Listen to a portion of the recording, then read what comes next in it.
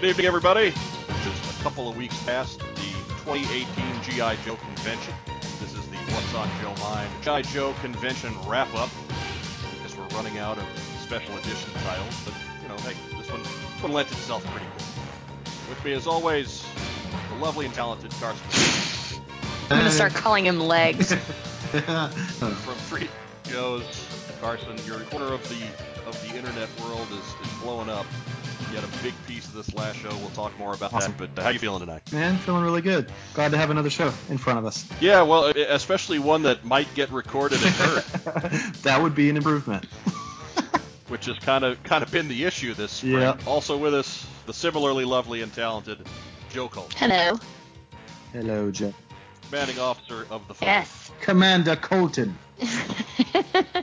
Hey, we're going to get elections this year, so might not be commander. Yeah. Oh. You haven't turned that thing into a dish. Not yet. All right. It's this election business. Maybe I'll instill a puppet regime. What fools Joe Colton? Oh, you'd be surprised, my dear. No, I probably wouldn't.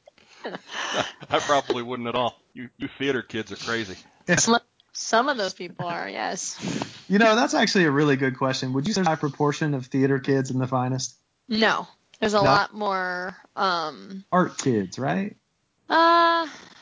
There's a lot of that were military or are serving in the military, and they need just an outlet and creative outlet. So there's not a theater kids, and there's like a good number of arty kids, but there's more of a people who want to build and be creative. Totally. So it's more like the theater tech kids. Yeah, we'll go with that. Nice. That's all right. That's pretty close. It's almost the same thing. Almost. It's a little bit more useful, a little bit element of wannabe. It's a confusing psyche. Says the guy who can't bother to do anything. You've never built nothing. I've never built nothing, and no. I mean, you have to understand. There's people on this planet who build. There's people on this planet who destroy. And I build in a lot of ways. I can talk. I can organize. I can lead people. That's basically my job. When it comes to actually building structural things, no, I am a destroyer. I am good at my job, but that is my role. You want to tear stuff down? I'm your guy.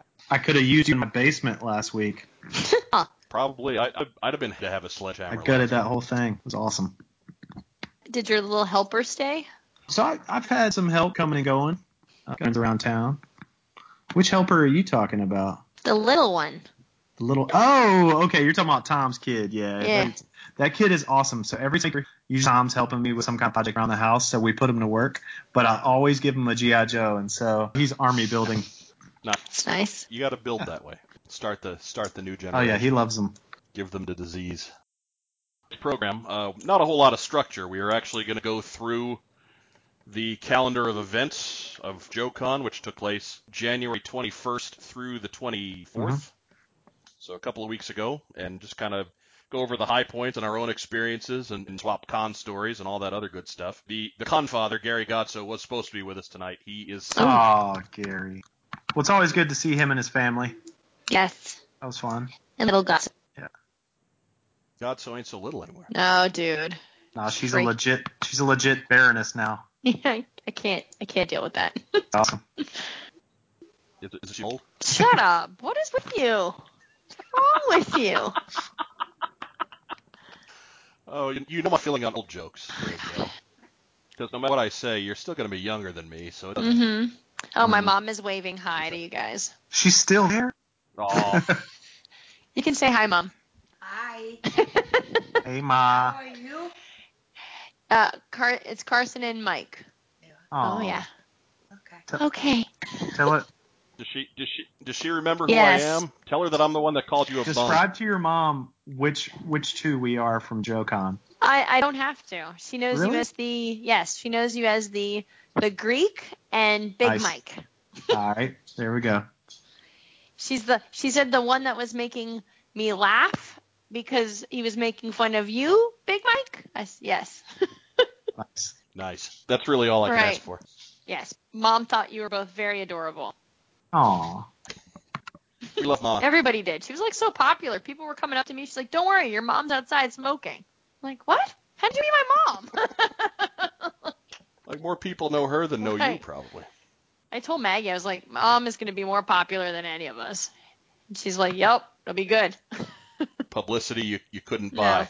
Just put an apron on her, make her walk around. We spent some time in line, Rob and I did, with Joe and Maggie and Joe's mom. And so an entertaining time was had. God. Most of it involved me telling funny Joe stories to Joe's mom. Yes. I got in trouble. And call. Yeah. Nice. Stuff that happened like 4 years ago. She's like, you screamed at Mike? I was like, I always scream at Mike. She's like, don't do that again. I'm like, what? She's endorsing your proper conversation. Right. You need to chill a little. Okay. So yeah, you got she got a full hour of me telling Joe stories. I did finally meet Maggie face to face. Yes. How'd you feel? Yeah, and well, it freaked her out, and that made me laugh so hard. Why did? Because I just walked up to her and put out my hand and said, "Hi, I'm Mike," and she looked at me like, "What the f does that mean?" Oh wait, I know that voice. And that threw her off. I think for the rest of the weekend. Nice. She didn't really start any shit the rest of the weekend. So that you know you've scored an impressive victory with the initial volley right there. I'll believe that someday. One day. Yeah. So anyways, I know I got into town Wednesday night on the 20th. My brother and I both did. Yeah. When did you guys hit town? So, Joe, why don't you go first? We hit Wednesday afternoon. We left at like 4 o'clock in the morning, met up at Mikey's house, and then we met Keith. And that's not me. No, not you. No, Mike Rain's house. William, Heather, Maggie drove herself, because now we live further apart, and then Keith had driven down. He had started 1 a.m. the night before and was driving. Ugh.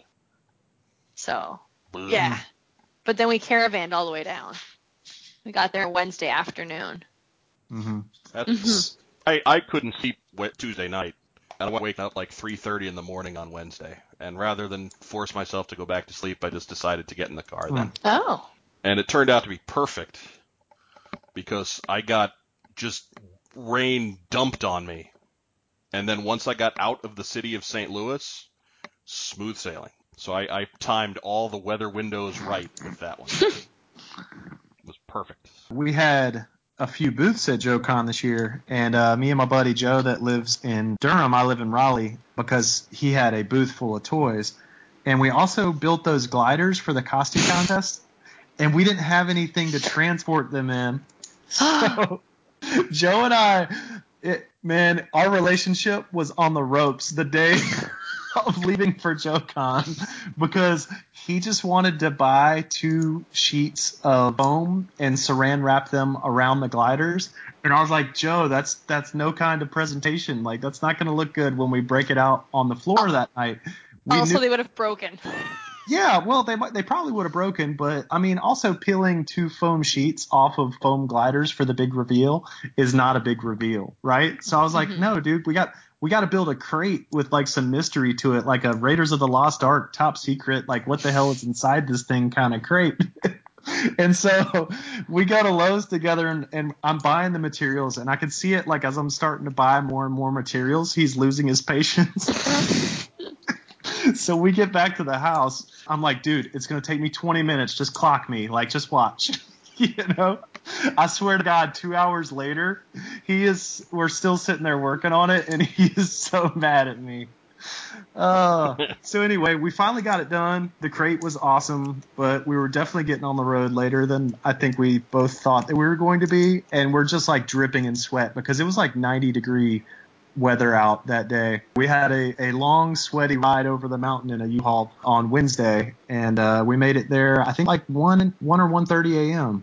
I believe, actually, I remember talking to you guys, like texting, and we finally got in the car. Yeah, we were throwing some texts at you to see if you're going to be around dinner time. Yeah. And no chance No. of that. Just no I chance. think you got in initially- like 1 a.m. Yeah, it was definitely way past midnight. I remember, like, early on there was a chance we might have been able to meet up with you guys that night. And then once we went to Lowe's, and once it took like 2 hours to build the crate, there was like no chance in hell. Not going to happen. So it was pretty fun. No, it was the one night that I know I bailed out early because I had been up real early and I didn't want that to just screw the whole weekend. Yep. So Yep. yeah, once we got past about 9 p.m., I turned into a pumpkin on Wednesday Well, night. that's Aww. smart on you because, man, that's just a long weekend. Every year it's just a long weekend.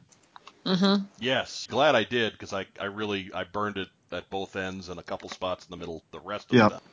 So Yep. Wednesday night, Joe, of course, was in tears. Aww. You're such an asshole. She said through the tears. I didn't cry when I saw you. Whatever. You cry when you see everybody a little. God. You do. You're not like bawling, but you well up every time it's the first time I see you. That's sweet. Isn't it? No. Though? It makes me feel bad that the next thing I'm going to do is make fun of it. Every time, every word you just said, Totally not untrue. true. No, it is totally true. It is totally true. I'm the one looking at you.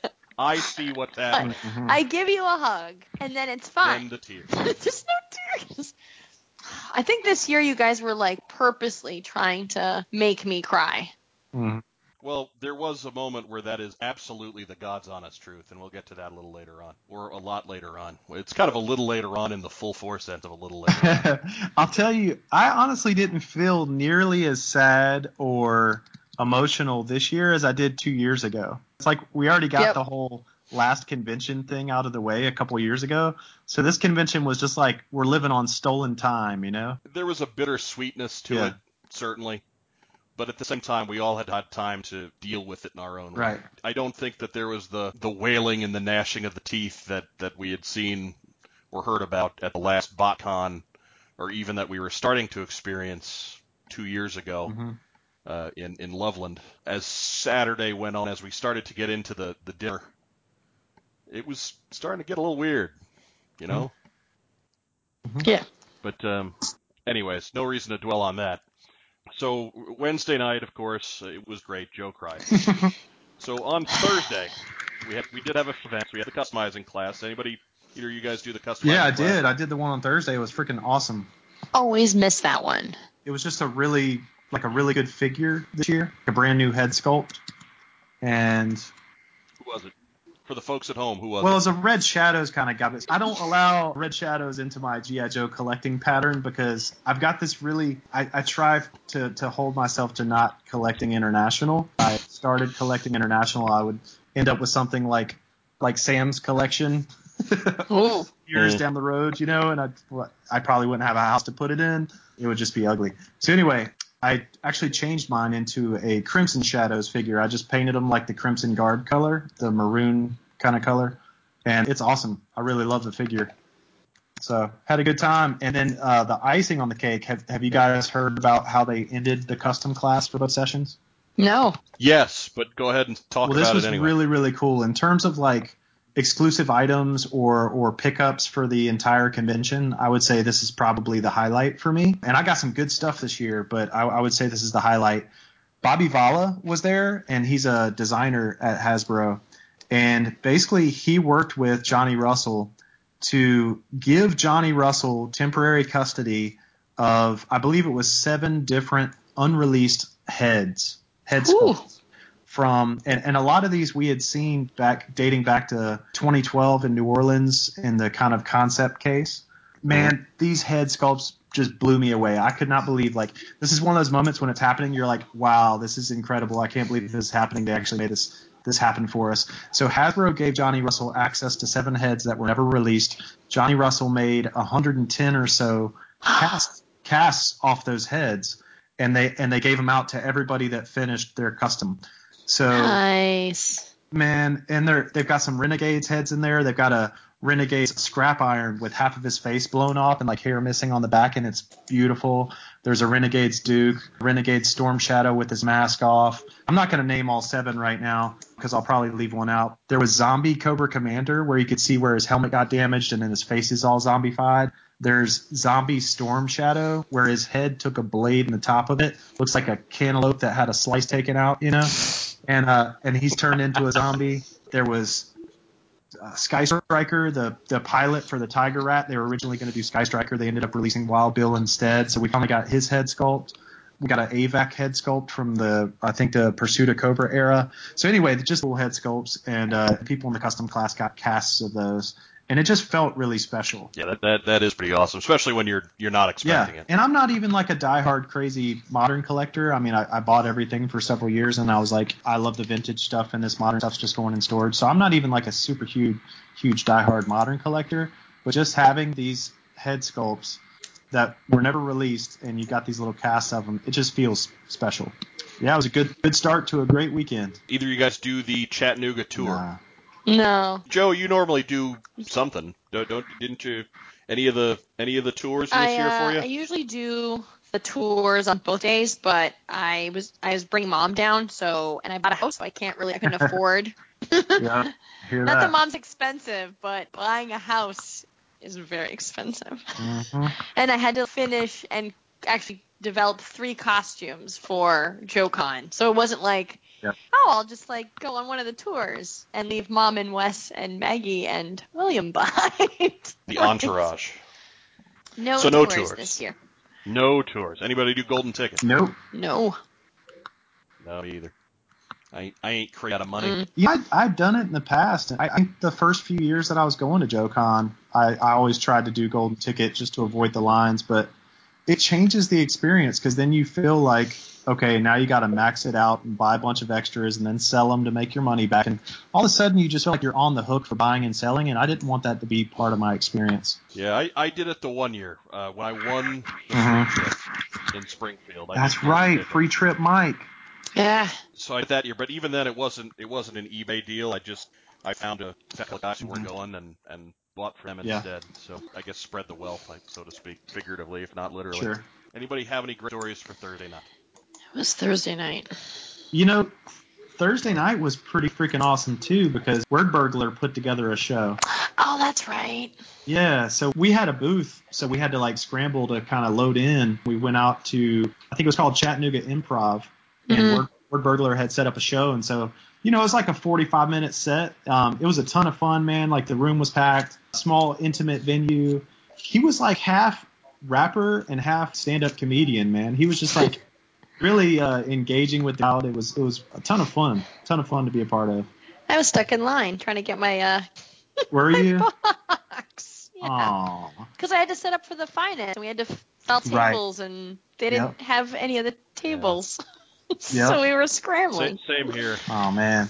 Yeah, by the time I got done in line, and mind you, the lines this year were probably second best that we've done. Yes. Indianapolis still, out of the cons that I've been to, Indianapolis was still far and away the most efficient as far as picking up stuff. But this would be second. It was great. And as greatly attended as this show was, that really speaks to what they did this year. They finally got it right at the end. But yeah, for real. The last one's like the best one. By the time I got done and Rob got done, it was 10:30, and we knew that his set had started at 10. So we knew by the time we got there, he'd be heading over our way. And lo and behold, we did actually catch up with him that night. That dude's awesome. I'm not even talking talent-wise. I just mean he is awesome a really dude. good dude. My buddy Joe and him have become good friends, and so he actually got in the room with us. And man, me and him stayed up every night, seriously, for like an hour or two after we were like, all right, we're going to bed, you know what I mean? Me and him would stay up for an hour or two talking about Kabam. He's like one of the most knowledgeable comic book guys meet. He actually used to work in a comic book shop for a while, and he's still just like a big-time reader, just pop culture nerd. That's why his Cobra Island record is so good, because he knows the Hammer stuff back and forth. He's just super knowledgeable about it. He's amazing. Yeah, he's not just dropping names. He's actually writing lyrics based absolutely. on. Like, he knows the storylines and he gets the characters. That's why that album's so good. Yeah, me and him got to chat for a while. Of all things, we got on baseball, which, if you know me, that's the one thing that I can talk about probably with more depth and breadth than I can silly 4-inch tall soldiers. And so we were talking baseball for a good couple of hours on, I think it was Saturday. Yeah, it was Saturday because I was definitely. Did you make it out to their AAA baseball stadium? I did not. I did not. No, there too. It just gets to be a logistics issue. Something's got to give. Yeah, it's like I can either hang out with everybody I've been waiting to see, or I can go do stuff. And this was the time that I really decided. Like in years past, maybe I'd go do more stuff. This was the year I really wanted to make sure I was around everybody. Oh, absolutely. I don't think we'll see another gathering of this size for many years. Yeah. It just felt like everybody was there. Do you guys know what attendance was this year? Did we break 1,000? We broke over 1,000 for the dinner, and that's the highest attended dinner ever. Wow. The Saturday night dinner? Mm-hmm. Wow. Yeah. That's great. Do we know what show attendance looked like? I know that the number that I heard getting tossed around, and you can catch it on hearsay and third hand and stuff like that, but what I had heard was that this was the most registered attendees they'd ever had, and it was about 1,300. That's the number I heard, too. Going out with a bang. So when you throw into that, Chattanooga was very conducive to a JoeCon, in the sense that Springfield was too. Not a real big place. I mean, everybody's heard of Chattanooga, but it's not a huge city. And so when it gets on the local news that's what's going on at the convention hall, everybody locally goes to check it out. And so that hall was packed. Awesome. Yeah. Also, that general admission line and the admission line to get into the floor was never not busy. Like, there was always a line trying to get in. Wow. Can't say enough good things about Chattanooga. Yeah, I know for me, like personally, like I said, I had a booth, and so I just kind of expected all weekend to be chained to the booth. Man, it was just incredible. Friday and Saturday were both just incredible. Just totally packed, man. I didn't know if that was universal around the floor. I popped in on you. What was that? Friday I popped in on you, and you were flying, man. You were surrounded by people. It was awesome. I was wondering, was that the kind of experience all over the floor? There were just that many people there. I didn't see my friends who had tables right until kind of late on Saturday. I finally was willing to fight the crowds and specifically go. Yeah. And then on Sunday it backed off a little bit and it was a little bit easier. But man, that floor, everybody I talked to that had a table sold. Nice. Everybody made money. Couldn't have given stuff away faster. Yep. So a great dealer show to finish up the run. Yeah, we got 4 booths, and I was just doing my poster thing, and I did really well. But also, I just finished the series, right? So I figured there was a lot of people that were waiting until I actually made it through the whole series to jump on it. So I thought that might have been why I was doing pretty well. But then I talked to 3 guys that had booths like right next to me in the row, and they all did way better than the last several years worth of shows. So yeah, news for me though was that by Saturday at 3 p.m. I was sold through. I mean, it's good because, I sold the inventory I came with. It's bad because I could have sold a lot more, Ooh. Yeah, that was just amazing. It was kind of a relief though, because that made me feel like it was okay for me to actually walk around the floor on Sunday and go to a couple panels. Sure, yeah, decompress. It being the last JoeCon, I'm glad that I got a chance to do that. Of course, the floor was open to attendees. We had the first panel of the day at 9 a.m. was panel The Truth of G.I. Joe, or at least the way we saw it. I did not see this panel. It was too early for me. My brother and I, we roomed Mark Webber. Oh, you did? Nice. Yeah. In addition to being G.I. Joe guy, I mean, he ran the brand and stuff. Mark is, and this too rides right in line, in step with what me and Rob talk about most of the time. He is a New York Yankees fan. He is a sketch fan. And so Mark may be related to us. That's how much we just sat and just talked about complete BS with Mark Webber. Like we've known him for years. Can't say enough good things about that guy. Awesome. I think he's like the year in between me and Rob.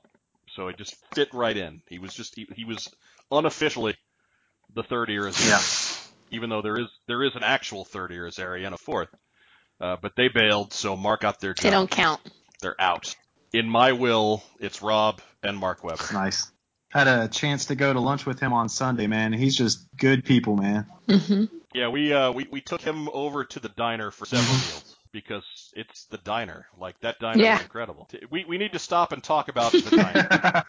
I think everybody went there. Yeah. Now, mind you, I have been dieting for most of 2018. I know not super visible from the photos, but, you know, I had lost probably 30 pounds from Good the for you, beginning of Nick. the year.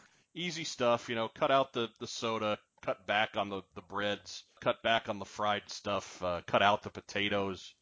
Just real easy stuff to do.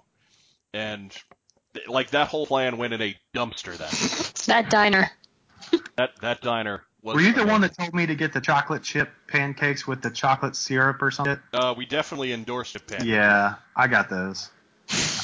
I got to be honest though, I didn't make it through the whole plate. No, it's impossible. Yeah. It's impossible because those 4 freaking pancakes are each the size of your head. Truth. And then they've got whipped cream and more chocolate chips on top of it. It is diabetes on a plate.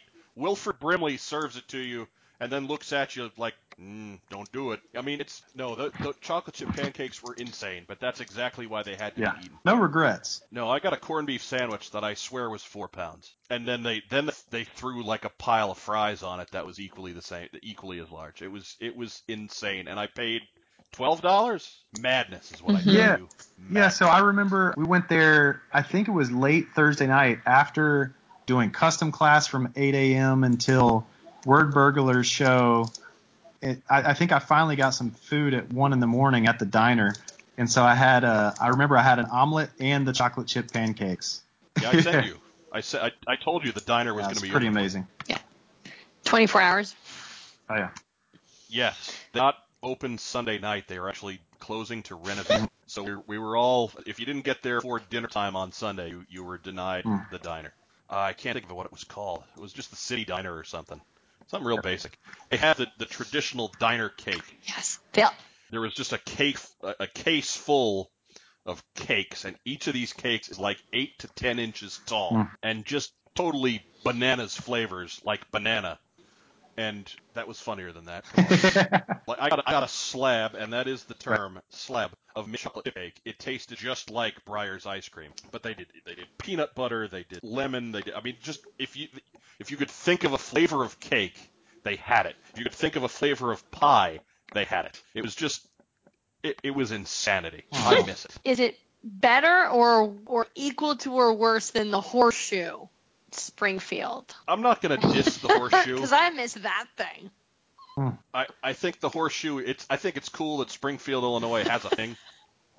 So I don't want to diss the Horseshoe, but the Horseshoe sauce was not something I can do on a real regular basis. Shut your face. And it's a little too much. It's a little too rich. So I have to say I would put it above the Horseshoe, but your mileage may vary. Sarah Diedrich and I talk about the Horseshoe a lot. Like once every couple of years, I can get to Springfield. You guys want to meet me in Springfield? I'll buy a Horseshoe. I might hold you to that. All right. I'm okay with it. I'm always good for Horseshoe. I'm not that broke. I got Horseshoe money.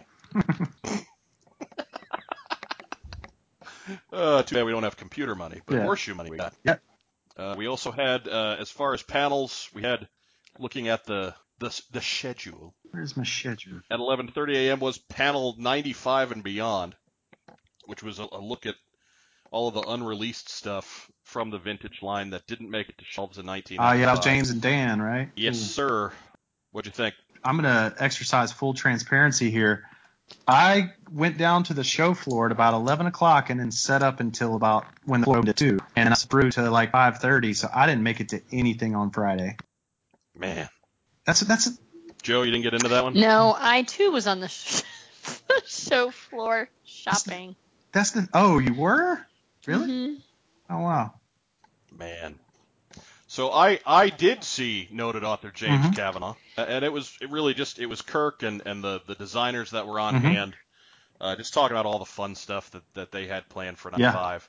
I don't want to get too far into it because you can actually see the panel itself. Our good friend over at the Full Force, Chris McLeod, recorded just about all the panels. Oh, great. So if there is a panel that you're interested in, head over to the Full Force on Facebook, and you should be able to find that relatively easily. But if you are interested in what was planned for us in 1995, when the stars were crossing and the landscape was changing, and G.I. Joe was ripped from our surly hands. That's the one you want to see, 95. There's actually a very interesting series of auctions up on Hakes Americana and Collectibles right now, and it's from I'm gonna miss the guy's name. It just slipped. Anyway, friend of the program. Yeah, Kevin Watts. there you go. It is Kevin Watts. Anyway, he's got a bunch of auctions up right now, and one of them is a 1995 kind of space character, and It's got 6 arms. Not 4 arms, 6 arms. 2 of the arms up top have their own shoulder joint, and then the 2 arms down below share the kind of same upper arm, but then they have a split double lower arm, and it's crazy looking. Just go check it out. I believe that character was called Thrasher, no relation to the Dreadnought. Right. I think it was unnamed on the actual drawings, but then I think it was referred to as Thrasher. Check that one out. If you got some dough, help our friend Kevin out and buy it. Man. Do it. Connect me with Kevin, man. I want to talk to him one-on-one about some of this stuff. If you know him personally, make that connection. I do. Mm-hmm. We have some of the world's most incriminating audio on Kevin Watts. Clearly you didn't listen to the program. We had Kevin several times. All of it. I've listened to all of it multiple times. You lie. You lie. Do you want to tell them what Kevin's store name is on eBay? It's not on eBay. Or on wherever? Basically, if you go to the Hakes auction site and just search G.I. Joe Kevin Watts, his auctions will come up. Good. So just follow that. Go to Hakes. Yeah, I've actually already picked up several of his auctions, and everything that I've gotten has come through in good shape, and it's a reliable, trustworthy organization that he's going through. Oh, they're awesome. I think with Hakes, it costs a little more. Like he's not getting as much from that as you would through eBay, but you're getting what you pay for on that. It's professionals packing it and handling it and taking care of it. So whereas with us and eBay, it's ourselves and we are total rank amateurs. No telling. Also on, I just said no telling what you're going to get when you're on eBay. No. I mean, you'll get what you want. You'll probably get some unwanted body hair. You'll probably open the box and a cloud of cigarette smoke's going to roll out. That's the worst. Something live and hungry. Sick. Anyways, next panel. Okay. On Saturday. Next panel on Saturday is the history of the G.I. Joe versus Cobra comic. Now we're on Friday here, Mikey. Yes. Did I say Saturday? Yeah. It's fine. All right, whatever. I'm drunk. I don't know. But this was on Friday at 12:30. The history of the G.I. Joe versus Cobra comic. You guys. I was trying to dress Kavanaugh. Was that so? Did you dress as him on Friday? Because you know how the days blur together. Yes. Yes, that was the scariest thing. So your costume was fine. You as Kavanaugh, okay. It's kind of surly, burly. It's not. I told you I couldn't look at you and see you as attractive, but if I looked away and heard your voice, you're still attractive. Kavanaugh, I was on the other trying hand, to make his voice. And he was like, man, you got my mannerisms. And I was like, well, yeah, we're friends. I do watch you. I don't like ignoring your face. Man, was he wearing a dress? He was. Oh, my God. His little legs sticking out of your dress was something you cannot unsee, Well, so the dress was really short. Hmm? So I lent. Because James is a tall man. So he hides his tallness and his weight very well. Mm-hmm. So when I put on the clothing, I was like, I feel like I'm really thin. And yeah, you don't have a belly. I was like, well, you don't have a belly. But he does. He's got a bit of a belly. So we were just stuffing pillows, which were all too big. I was pregnant. It was bad. So I ended up putting my stuffed elephant. Oh, wow. So then it was his turn to get dressed. He had some crazy wig. Maggie did his makeup. And so that took forever. And then he put on my dress, and I was like, oh, that's really short. Oh, you can't even bend over. Oh, my God. We don't want there's a lot of kids here that don't know us. Yeah. So I lent him my booty shorts to wear. And so he put those under, and then these crazy weird heels that didn't even fit his feet, and they were cutting into the back of his heel. I was like, oh my God, dude, why didn't you just go to the thrift store? But he did. He couldn't find shoes big enough, and he asked Sarah Dietrich for her shoes, but they were still too small, and she wears a size 11. Yeah. Yeah, well, I mean, so does James, only James probably wears a men's size 11. Which is a 13 in women's. I mean, yeah, at least. And again, people kind of, you said it best. James doesn't come off like he's a particularly big individual, and that's because he's usually seen hanging around big individuals. Like when you see pictures of James, he's around, he's around Nova, he's around me and Gary, he's around, and we are all tremendously large individuals. James is like 6'3" and probably 220 pounds. He looks really skinny. He's one of those fat skinny guys. And I don't mean to cast any aspersions because I'm a fat guy, so I'm not making fun by any stretch. It's hard to keep it off past a certain age, man. You could be skinny your whole life, but man, you hit a certain age, and I'm telling you. For me, that age was like 17. If you've been a skinny guy your whole life and you hit 30 and you're not working out, things are going to change real fast. Yeah, no. And shoot, I mean, I generally have worked out. I've been fairly active as an adult, and it doesn't matter. You just are what you are. Anyhow, we tease Joe because Joe is 7 feet tall in heels. Joe is tall by women's standards. Joe would make a pretty runty guy. Yes. To dress James as Joe, and use the same clothes. There's some clear logistic issues there, but thank you for making sure the boys were covered. You're welcome. I think society as a whole owes you one. Yes. We will add that to your horseshoe bill. Okay. You'll get a horseshoe and a key to the city. I'm okay. I don't know what city, but key to the city. So nobody saw History of the G.I. Joe versus Cobra comic, huh? All right, then. You guys be that way. I didn't see it either. I didn't go to anything on Friday. I know.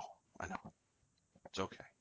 There, too, be sure to check out the Full Force on Facebook. You'll be... Any panels you want to see, they should have a recording. I think they caught all of them except maybe that first one. Move on to Saturday. Saturday was a big day, man. Yeah, Saturday was bananas. Yeah. Maybe just the biggest blur of a day I can remember in all the JoeCons I've been to, and that was 7 or 8 of them. 7 of them. 7 of them, definitely. We had, at 10 o'clock, the panel was The Adventure Continues, which was Barry Kay and Adventure Team stuff, basically, chronicling the Adventure Teams through really general retail, and then when the club picked up on that theme the last 10 years or so for the 12-inch exclusives. You don't find better folks than Barry Kay and the guys at Regular Joe's. You can catch their podcast. I'm sure they've talked about some of this stuff too. I don't collect that scale because, God, I barely have room for the stuff I have. I cannot start looking at new gigantic action figures to add to the lot. Kind of a forgotten chapter in G.I. Joe's history, and Barry and the boys are kind of the torchbearers for it. And they do a fantastic job. Very informative. I always learn something that I didn't know before when I go to one of Barry's presentations at JoeCon. Nice. So there, too. I did see that one. Absolutely recommend it. Check that one out. Again, visit Chris McLeod at the Full Force. I'm sure he was there with his hair. With his beautiful hair. It is luscious. It is the head of hair that I give more credit than my own. Okay. So that ended at 10:50, which brings us to D-Day. Yes. 11 a.m., Saturday, June 23rd, 2018. This is the culmination of a crazy amount of work, man. I think we had talked about this before when we recorded one of the previous shows. Nobody else heard this, so I'll recap it briefly. But basically, Kirk mailed me these 3 tapes, and they were 8mm tapes that he shot on his own kind of handheld family camera. But everybody knows that Kirk can weave a yarn. He's a storyteller through and through. And so he's not just going to be rolling on something and not kind of describing what it is or telling you about it or kind of building up the mysticism of it. And so I ended up with 2 hours and 40 minutes worth of footage from these 8mm tapes. And the first thing I did was cut it down to I believe it was somewhere in the neighborhood of 47 minutes worth of wall-to-wall dialogue, where it was either Kirk talking or the director of the commercial shoot talking. This was the first live-action commercial shoot that they did in Vancouver, up in Canada, back in 1990. This was in between Thanksgiving and Christmas of 1990 for release in 1991. So basically, after that 47 minutes of footage was whittled down, I had to figure out how are we going to structure this panel? Because basically, he just sent me these tapes and said, I haven't seen these in close to 30 years. Why don't you make something out of them, and then we'll present it to the community. So, I mean, it was kind of a daunting. Yeah, sure. I mean, of course, I was like, hell yeah, mail it to me. Here's my address, you know. But it was a daunting task for sure because it was chaos. I had some somewhat decent versions of the TV commercials, not great. And so I almost immediately turned back around to him and asked if he had any masters laying around anywhere, any old like Beta SP tapes or Betamax or VHS or anything. And he ended up mailing me a DVD and a VHS, and that had the masters of the commercials that were better quality than what we had before. And as I started to look through this footage, it turned out that there was a commercial that neither I had ever been able to source and Joe had never been able to source that featured the battle copters. And so there was this big mystery all of a sudden of what happened to this missing commercial and why couldn't we find it anywhere? And that was just kind of weird. So Kirk was able to supply that commercial on a VHS and on a DVD. And so that was pretty awesome to be able to kind of premiere that. At the same time, Adam Riches remembered seeing it when he was a kid. And so he went back to his old VHS cassettes that he recorded personally off the TV, and he had a copy of it. And so Adam was able to rip his, and we were able to combine that with the master that Kirk had and kind of make a true to broadcast final master of that commercial. So anyway, it just turned into this really. So that is the first recorded instance of a, hey, I remember seeing that actually came through. No, he went and he found it. I mean, Adam Riches came through totally. Like Chuck and Pimp Daddy. Oh, did that happen? It did, yeah. Yeah, sure you saw that one on the show right. today, sure. Right, exactly. Everybody remembered seeing Pimp Daddy Destro. They just didn't happen to pick it up, right? Yeah, no. It was just the most amazing experience, man. I had a lot of stress leading up to JoeCon because, number one, we were finishing Volume 6. We did that whole book in 17 weeks, which was a breakneck speed, but I wanted to get that done in time for the convention. Number two, I had these tapes that Kirk had mailed me, and I had to turn that into some kind of panel that would be entertaining and fun for everybody and live up to the kind of responsibility that he had given me by giving me these tapes. And that was really fun. And then Joe and I, my buddy Joe, built those gliders, and we premiered those at the costume contest on Saturday night. So JoeCon was like the culmination of three kind of major goals, and everything went off without a hitch, man. It was just, I feel really grateful that Kirk trusted me enough to send me those tapes, and just really grateful that everybody showed up for the panel, and it was just an amazing experience. We filmed the panel with multiple cameras and wireless audio, and so I almost immediately, within, I think 2 days, did a professional upload it on. Everybody's seen it, so I definitely should plug that. That's on the 3D Joe's channel, and I also put up new masters of the 6 linear commercials on the Facebook page in addition to the YouTube page, but everything lives on the 3D Joe's YouTube page, and then you can see the commercials all edited into one on Facebook as well. It was crazy, man. It's kind of like now is the calm after the storm. Like now that all those 3 big goals have been accomplished, I got to kind of see what I'm going to do next. Yeah, and I'll be honest, that I know you guys especially, we didn't record a whole lot at the show because you guys were busy. I was not nearly as busy, but I wasn't about to try and throw something together on what you two were already dealing with. So at the same time, I figured let you get home, unpack a little bit mentally, repair, and then we would get to talk about this stuff because whatever, you're on my show, so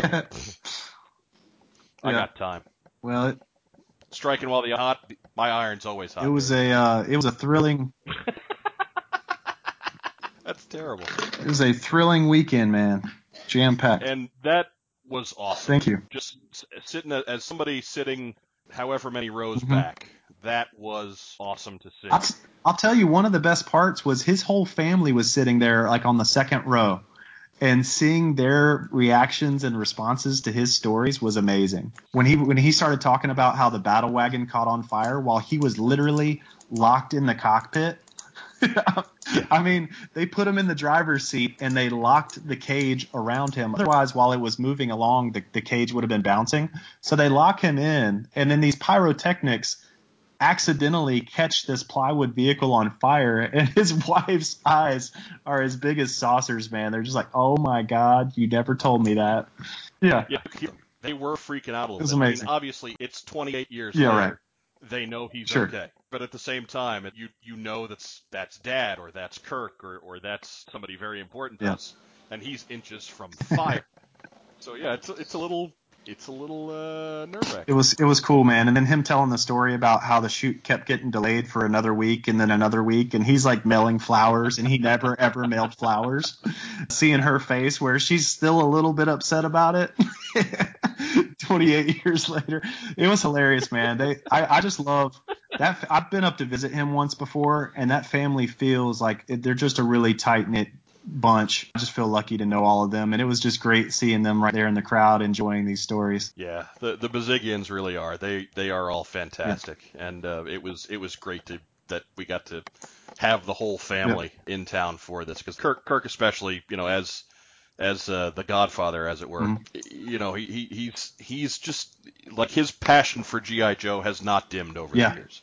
He is every bit as in today as he was back in 1981 when they started throwing this together. And he hasn't even been at Hasbro for 23 years, and he still just loves this brand. That's incredible to me. The amount of time that he still gives to the community to engage with us fanboys 20 plus years after he's made a paycheck on it is just incredible to me. Like, he's just so willing to share his stories and his energy and his enthusiasm for the brand. And I think we're all incredibly lucky as a community to have access to guys like him and Ron and Guy Cassaday and Frank Coroneros, all those guys, man, that engage with us on a regular basis. We're so lucky to have that. Amen. Joe Colton, were you there?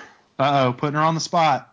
No, I was not. I was organizing the photo shoot. Well, you guys, you can watch it online. I did hear that the Finest had a record-breaking fundraising year this year. Yes, we did. We'll get to that. Talk about the photo shoot. You're getting ahead of him. So everybody was dressed mostly for the theme of the con. So Slaughter's Marauders or Python Patrol or some crazy dreadnoks. But Richard Smiley usually does photos for us for the last 2 or 3 years. And so he brought his equipment, and we took people across the street safely. And the kids came out, and we did a shoot. We tried to do the Cobra first because everybody was either in armor or covered. Like, some of the Crimson Guard guys were really hot and couldn't breathe in those helmets. So I got those guys done, and then we went inside, and the Joes did their shoot, and then we had Larry come out, and we had positioned everybody to stand there for a good 10-15 minutes not moving. Larry came out, did pictures with us, and then Kirk came out the next day and did photos with us, and he was so excited. We got to talk to him for a bit and got to ask him a couple questions on like how he feels about, like, seeing life-size figures of things that he had seen in the 80s as toys. And so he was telling us that him and his wife are huge fans of the Finest and everything we do, and people were thanking him for doing what he did for the brand and influencing people's careers, basically, like Larry did. So all these guys basically influenced a lot of the members to do what they do in their real life, and then go home and make costumes and dress up as the figures that these guys made. So it's pretty cool. Yeah, you can tell they have a lot of fun with it. I saw how so Ron Rudat obviously designed the majority of the figures that most of us cosplay, because we tend to gravitate towards the earlier characters. Yes. And so I saw how you guys. It's a lot easier to do. Well, and it's just the colors are easier on the eyes too, Yeah. I'm just saying, 82 Zap or 90 Zap. Yeah, right. Actually, Zap's not bad though. He's just kind of like what, silver and blue version 2. Anyway, I digress. But I saw how you guys admitted Ron Rudat into the Finest and gave him a helmet from Pit Viper Studios, and that and somebody had a Jeep there that had Cobra markings on it and stuff. That was incredible. Can you tell us about that? Yeah, so one of the guys up in New England presented Ron with a helmet from Pit Viper Studios, and Pit Viper Studios has helped us do honorary gifts before. like to Morgan Lofting, who does the voice of the Baroness. We got to give her an armored chest or breastplate of the Baroness. So we presented her with that. And so we started doing this thing where we honor the legends of G.I. Joe with honorary membership into the finest. Ron is really cute because he's been collecting patches from everybody and trading cards, and we get all the legends shirts, and we got Ray Park a hat and a shirt, and he wears that when he works out. So we've gotten pictures with him. He wears a Star Wars Celebration because he's more of a Joe fan than he is a Star Wars fan, which makes me like really excited. Suckers. But yeah, Ron Rudat is awesome. We've gotten Larry Hama shirts from every garrison, I think, and he wears them to the cons. Like every con we go to and we see Larry, he's got one of our shirts on. But yeah, we like to honor them, and it's a way of giving back to them for us, and they like it. So we're trying to formalize it because it gets kind of expensive to do that. Yeah, but I'm sure it does. It's totally worth it, though. Like I think it's great to do that, give back, and as a nice thank you to. They don't expect it either. They don't expect to have like some helmet or breastplate being given to them. So it's pretty cool. That's awesome. I'm very tempted by those Pit Viper helmets, man. Oh, dude, I collect them.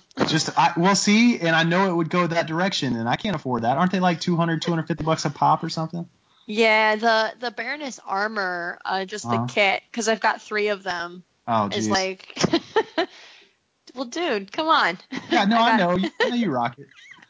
Yeah, the finished goes for I think $700, and the kit itself is like $480. But it's it's a masterpiece. Like Len is just a master sculptor.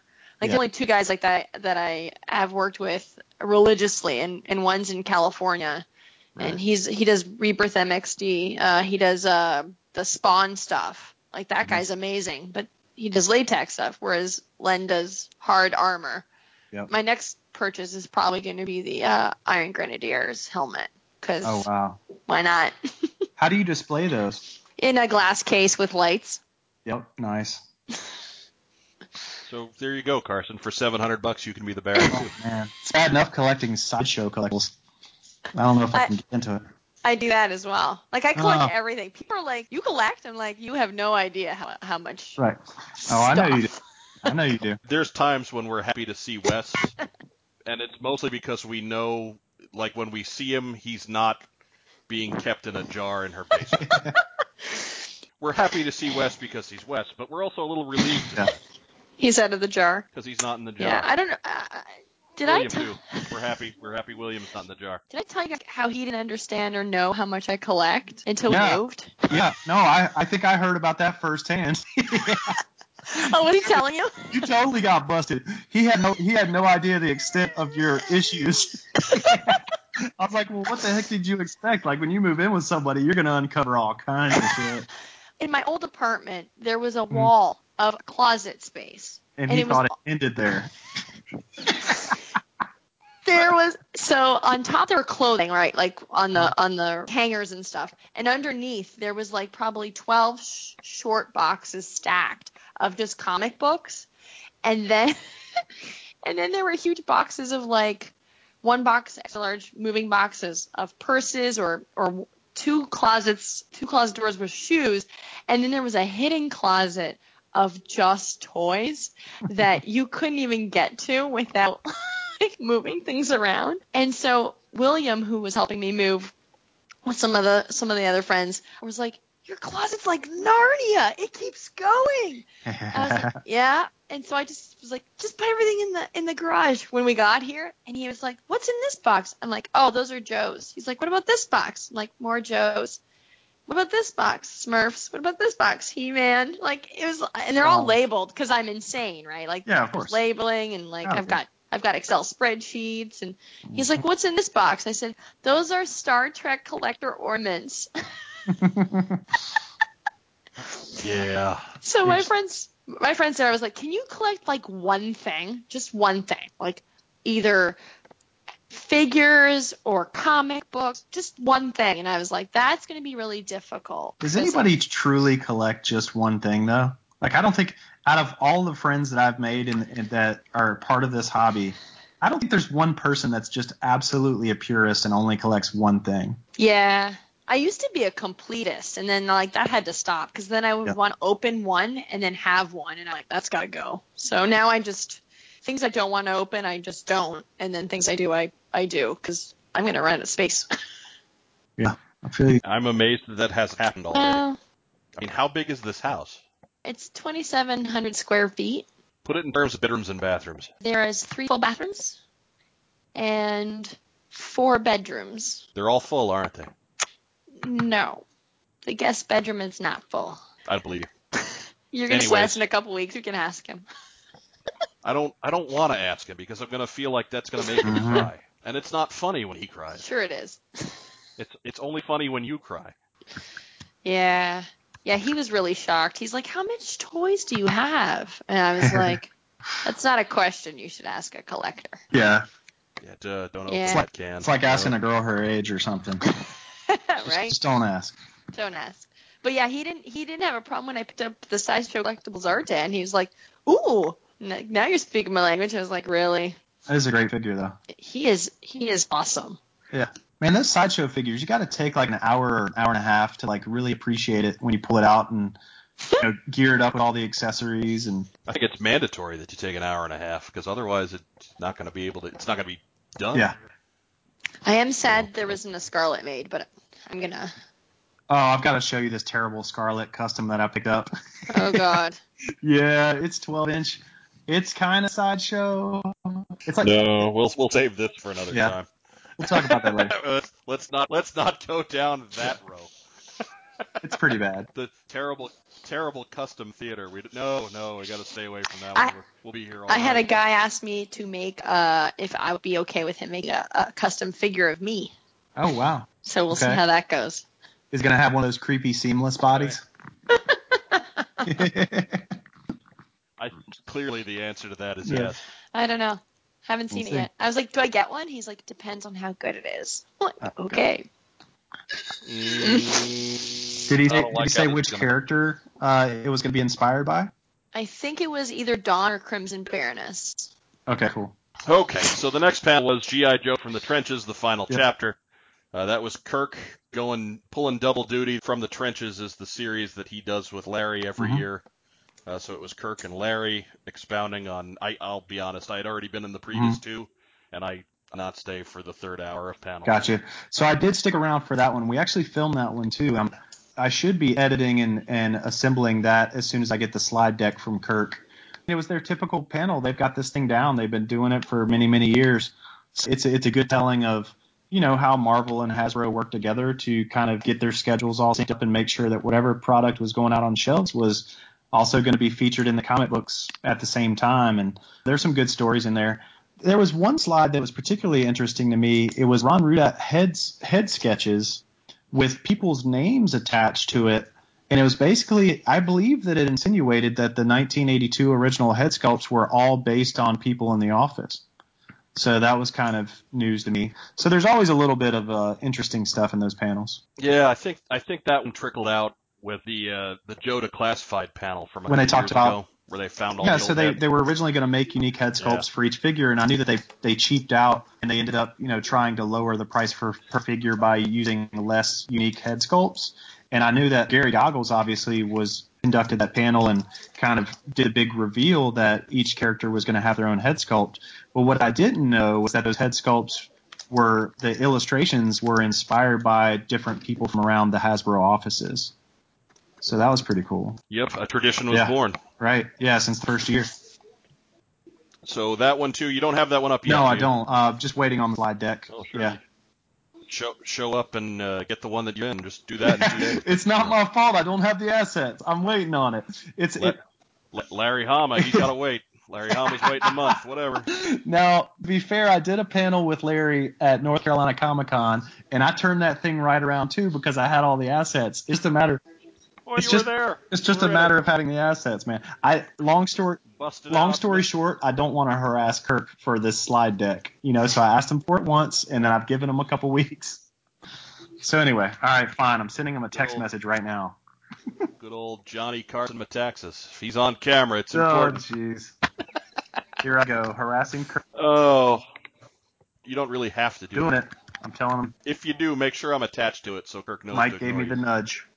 The much-needed nudge. Mike told me to harass you in a way that Mike only said, Mike no does. excuses, give me the slide deck. Oh, I act like Kirk doesn't know who I am. Kirk actually surprised me several times over the course of the weekend. Hey, Mike! Nice. Oh, hey, Kirk. He's super friendly. It was awesome. Good guy. After that one, after From the Trend, we did have one more vehicle design, prototyping, and the discarded, which was done by the Hasbro guys that showed up from back in the day. There too, I did not attend the panel. I know that I believe Chris got that one. I believe Phil got that one. Cool. For Yo-Yo. That one was of particular interest to me because I've got a friend that's working on building one of the spaceships that was designed by Dave Kunitz but was shot down.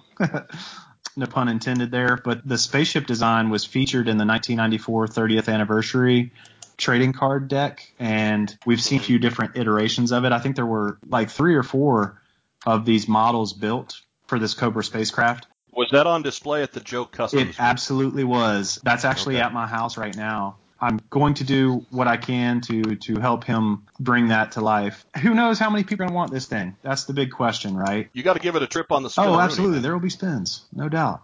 I'm actually troop building who I consider to be the crew. It's Black Star from 1994, but then you swap out the arms and legs with Sci-Fi version 1's arms and legs, and it makes an amazing Cobra Black Star. I call it Black Star version 2.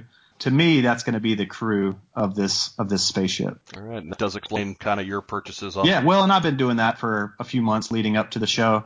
I was really lucky at the show. I think I got 6 or 7 more of them. Yeah, pretty awesome. After that, we had the Kindle Worlds panel. If you haven't gotten on Kindle Worlds, you got about a week. Wow. And that's it. Take time off of that because it's going to take time to edit. By the time this is posted, you might have a day. Wow. That was Justin Bell and Bill Nidro and Dave. Blanking on it, and I don't have it in front. So there was going to be an announcement at the end of that panel. Did you catch what that was? Yes. Wait for it. And for the life of me, I don't remember what it was. So okay, I heard that Bill Nidro is creating a book for Marauders, but I'm not sure if that was the announcement at the end of that panel. What I was hoping was going to be the announcement was that somehow that content is going to live on elsewhere, but I guess maybe that's not the case. That was not the announcement. Oh.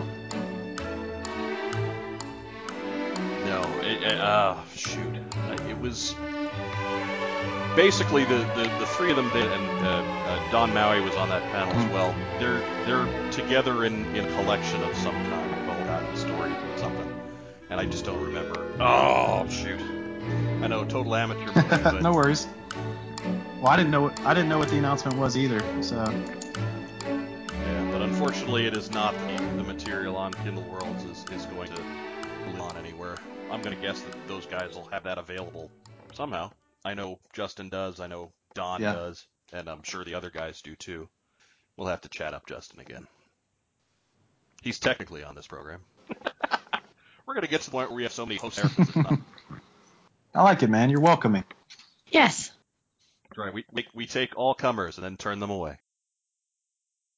Turn them away. It's only a matter of time before Joe quits crying tears of joy and starts actual tears. Whatever. Then, of course, we had the Bodie Classified panel for this year. Unfortunately, I didn't get down in time to get in, and they locked me out. So, my bad. So, I did not see that one. Again, you'll have to check out one of the several plays that filmed that one. And then we had Untold Tales of the Adventure Team Part 2. Either of you guys check out either of those panels? I did not. The floor was jumping by that point. It's true. You did have them dollar. Yeah, man.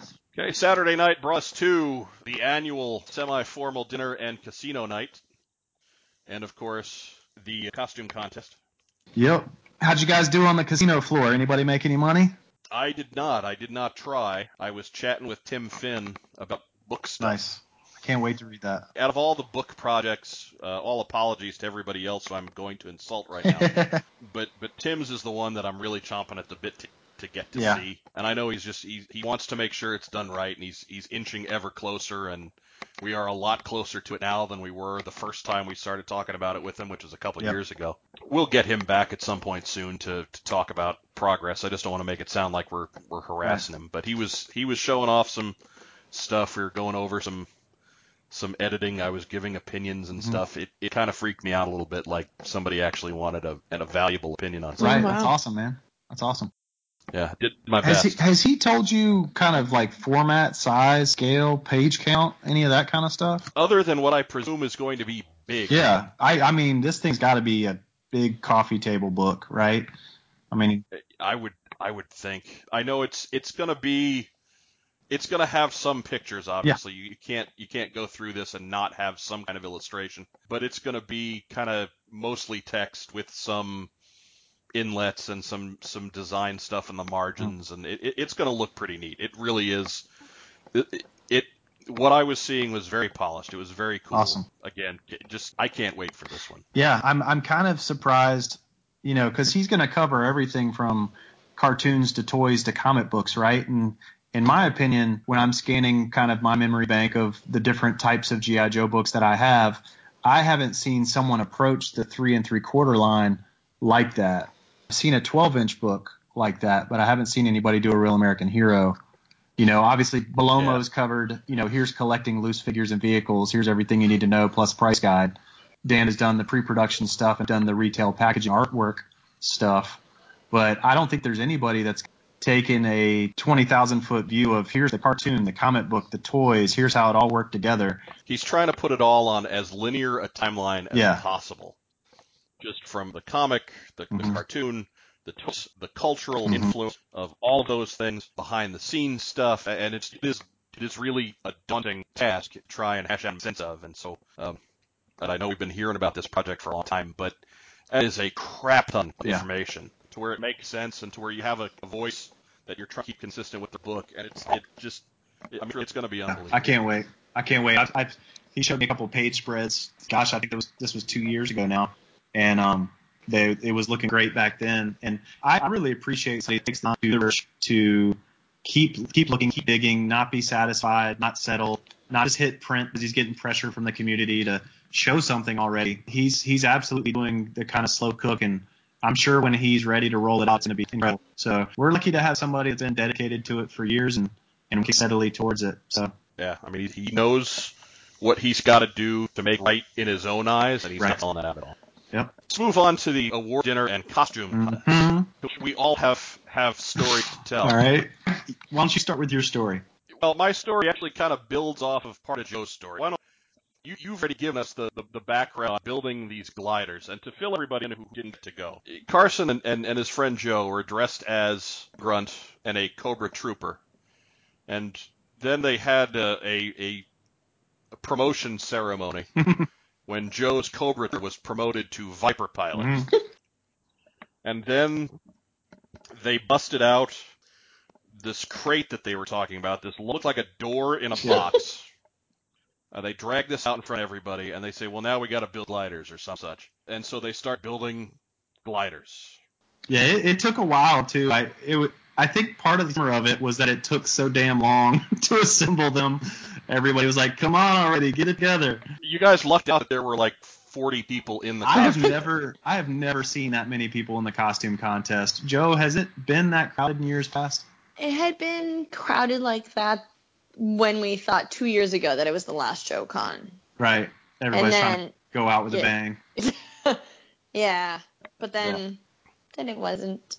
But yeah, it was great. There was a lot of people. I was so impressed by you guys. I was like, yay! We just had fun with it, man. It was, Joe's been talking about building those gliders for 3 years now.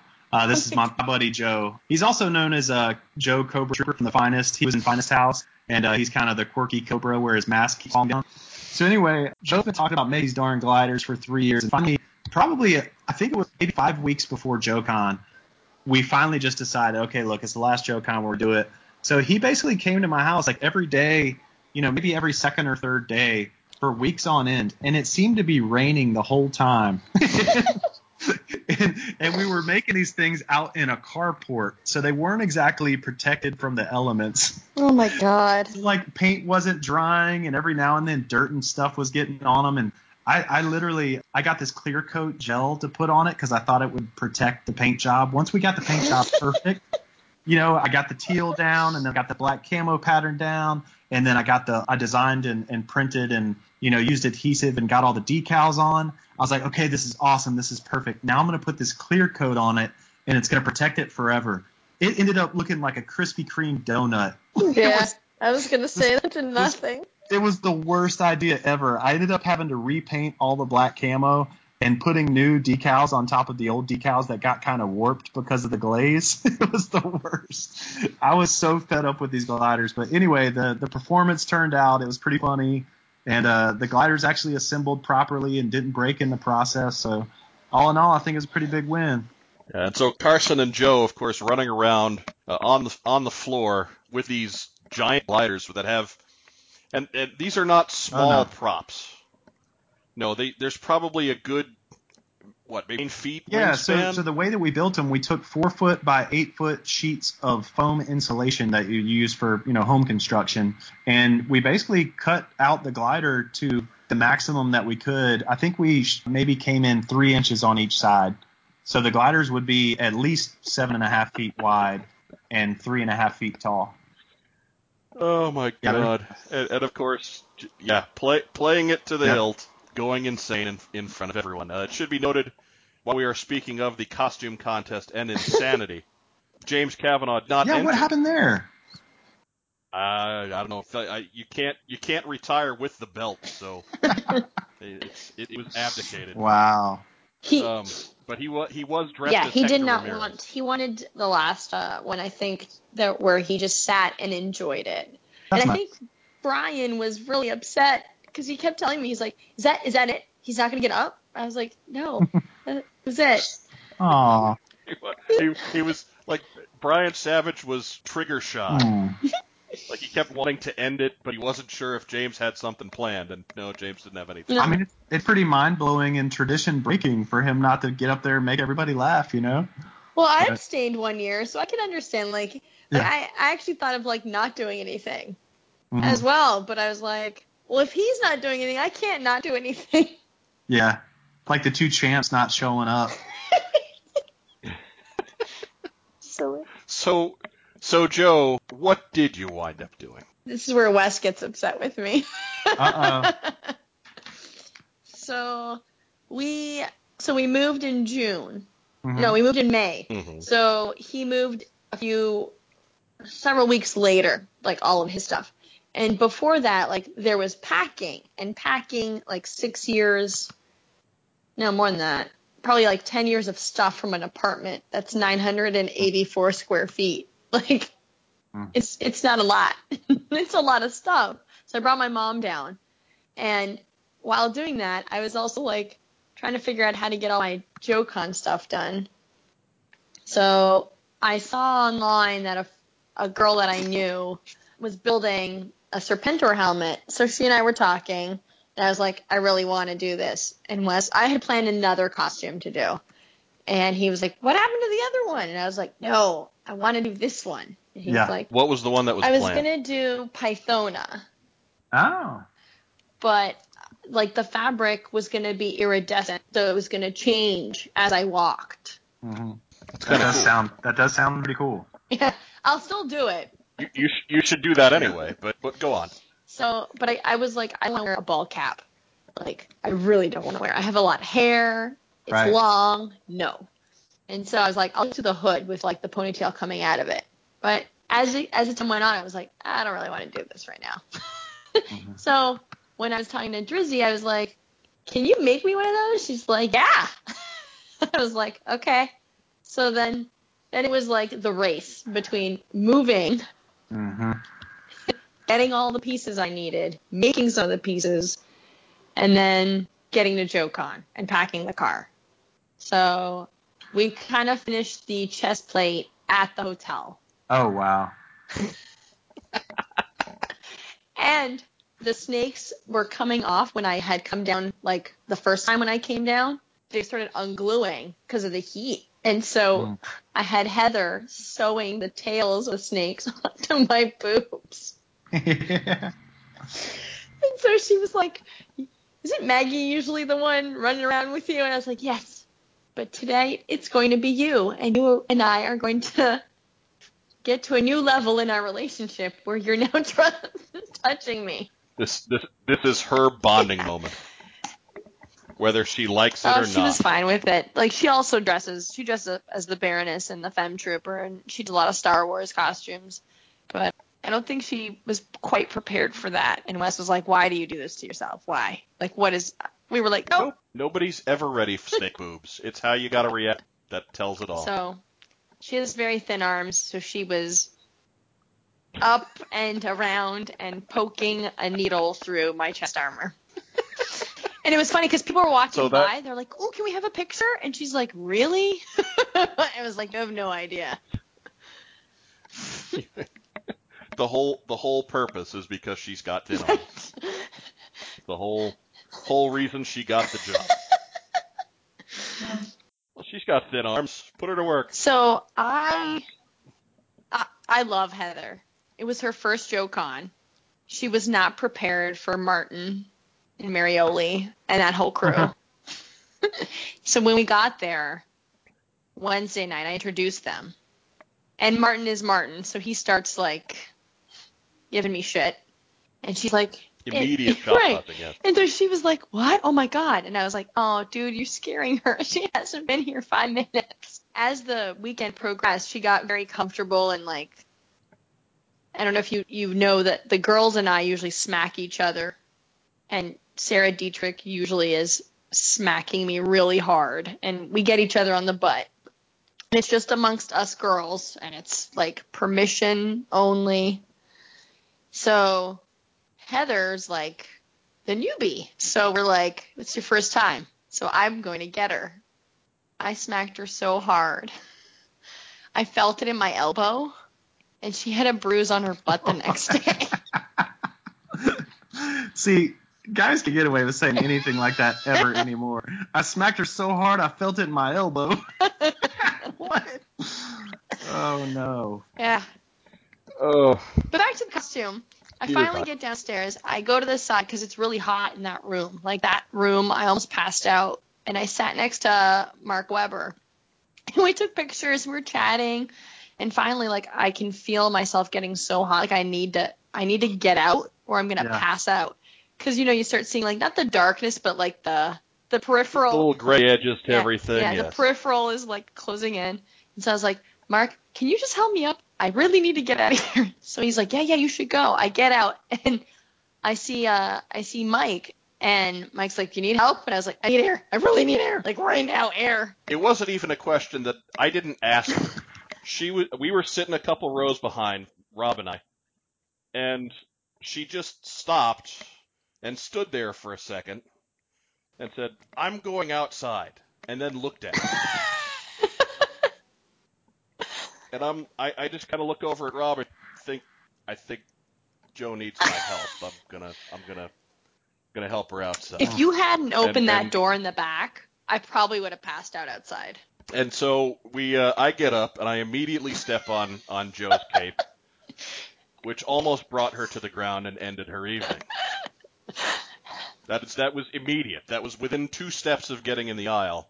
I stepped on her cape and almost grounded her. So we get outside and we walk Joe around a little bit. We get her a little air.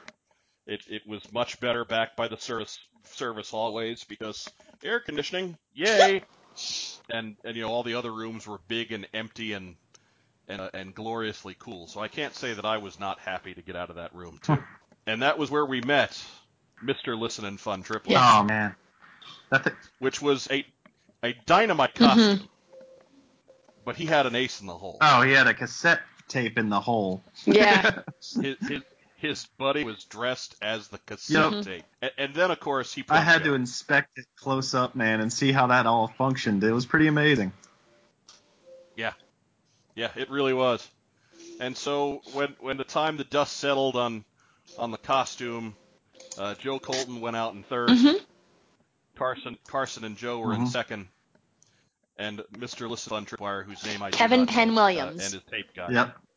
Okay, so Kevin Penn Williams and tape guy won the last ever JoeCon costume. I'm really happy. Like all three places were done by Finest members, but everyone brought their A game this year. Like I was really impressed. I was so excited. There were some fantastic The competition was stiff, man. I mean, the brothers that did Range Viper and Flash, man, I thought that Range Viper costume was incredible. Yeah. Also, there was a zombie Viper that was there that was amazing. Mm-hmm. Yeah, like, that was Rudy. The competition was stiff, man. There were so many good costumes there. Yeah, I was happy to place it all.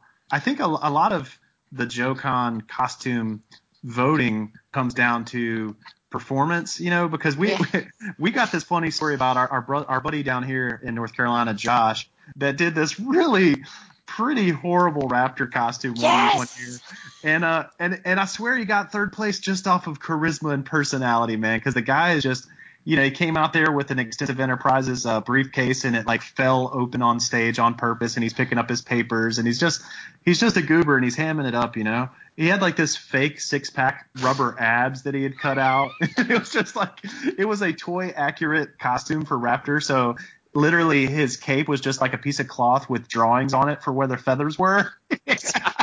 Crazy. It was really bad. It was an endearing costume. But so I think, performance goes a long way. If there's a humor element to it, that'll buy you a lot of, it'll get you. We'll call it the Kavanaugh. Exactly, man. Exactly. Not to knock, any costumes that Kavanaugh's ever put together, because he's put together some fun stuff. But yeah, usually Kavanaugh, he does really well on the entertainment aspect of it, Dude, last year I thought he was going to die in that box. I was like, dude, are you okay? And it stopped moving. We were concerned, yeah. Well, he was what was he, radioactive isotope guy, whatever? Yeah. Dr. Isotope. Yeah. I remember having a beer with him at the bar afterwards, and he still had that makeup on, and it was literally just melting off of his face. It was so disgusting. James is kind of the Saturday Night Live of the cosplay contest. Yeah, for sure. In that any time there's a loftier special effect type goal, he makes it just cheesy enough or just realistic enough so you know what it is, and then cheeses it up for more laughs. Like it's the Saturday Night Live rule of special. So Maggie and I were sitting off to the side, and it was her first JoeCon, and so she was like, "The box stopped moving. Is it okay?" I go, "He's probably dead." Like deadpan, and she goes, "Oh, isn't that bad?" I go, "No, it's Kavanaugh. He'll be fine." He'll be up in a minute. She was like, "Should we check on him?" So she goes over to the table where it was like the word stuff was set up. She talks to one of the guys, and she's like, "We should check on him. He that box has stopped moving."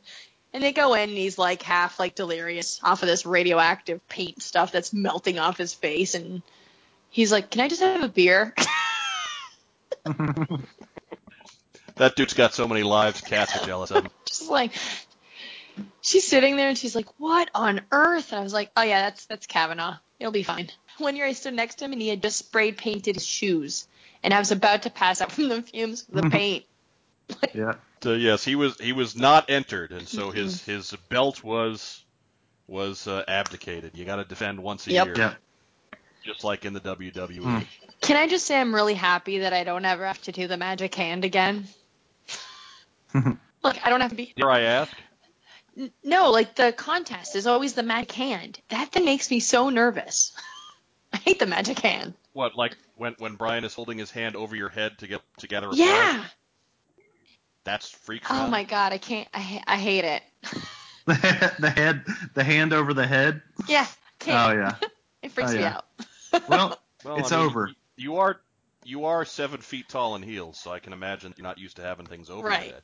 After I got you to the stage, he looked over once out of just almost sheer desperation and exhaustion. Tell me that's it.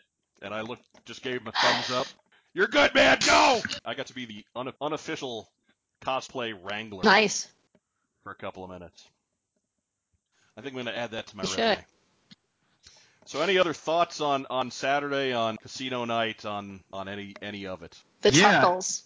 Yeah, I just, again, reiterate, man, the amount of competition we had, the amount of people that showed up for the final JoeCon to do something really great for the costume contest was incredible, man.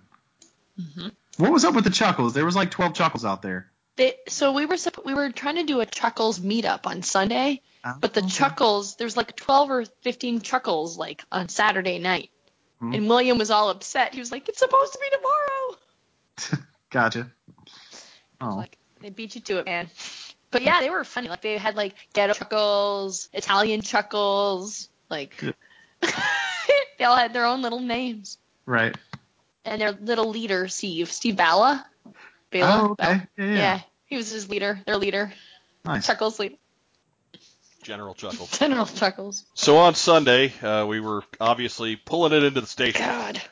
We had the panel Explosion backed. You guys get to that one at 10 a.m.? I did not. Man, I want to say that I might have slept in on Sunday. I really felt. That was about 10 on Sunday was the first time I got to the floor with any ability to do any shopping. So. Yeah. Well, you were up until like 4, because I went to bed at 3, and you guys were still up. Yeah, we were cooking. We hit it hard.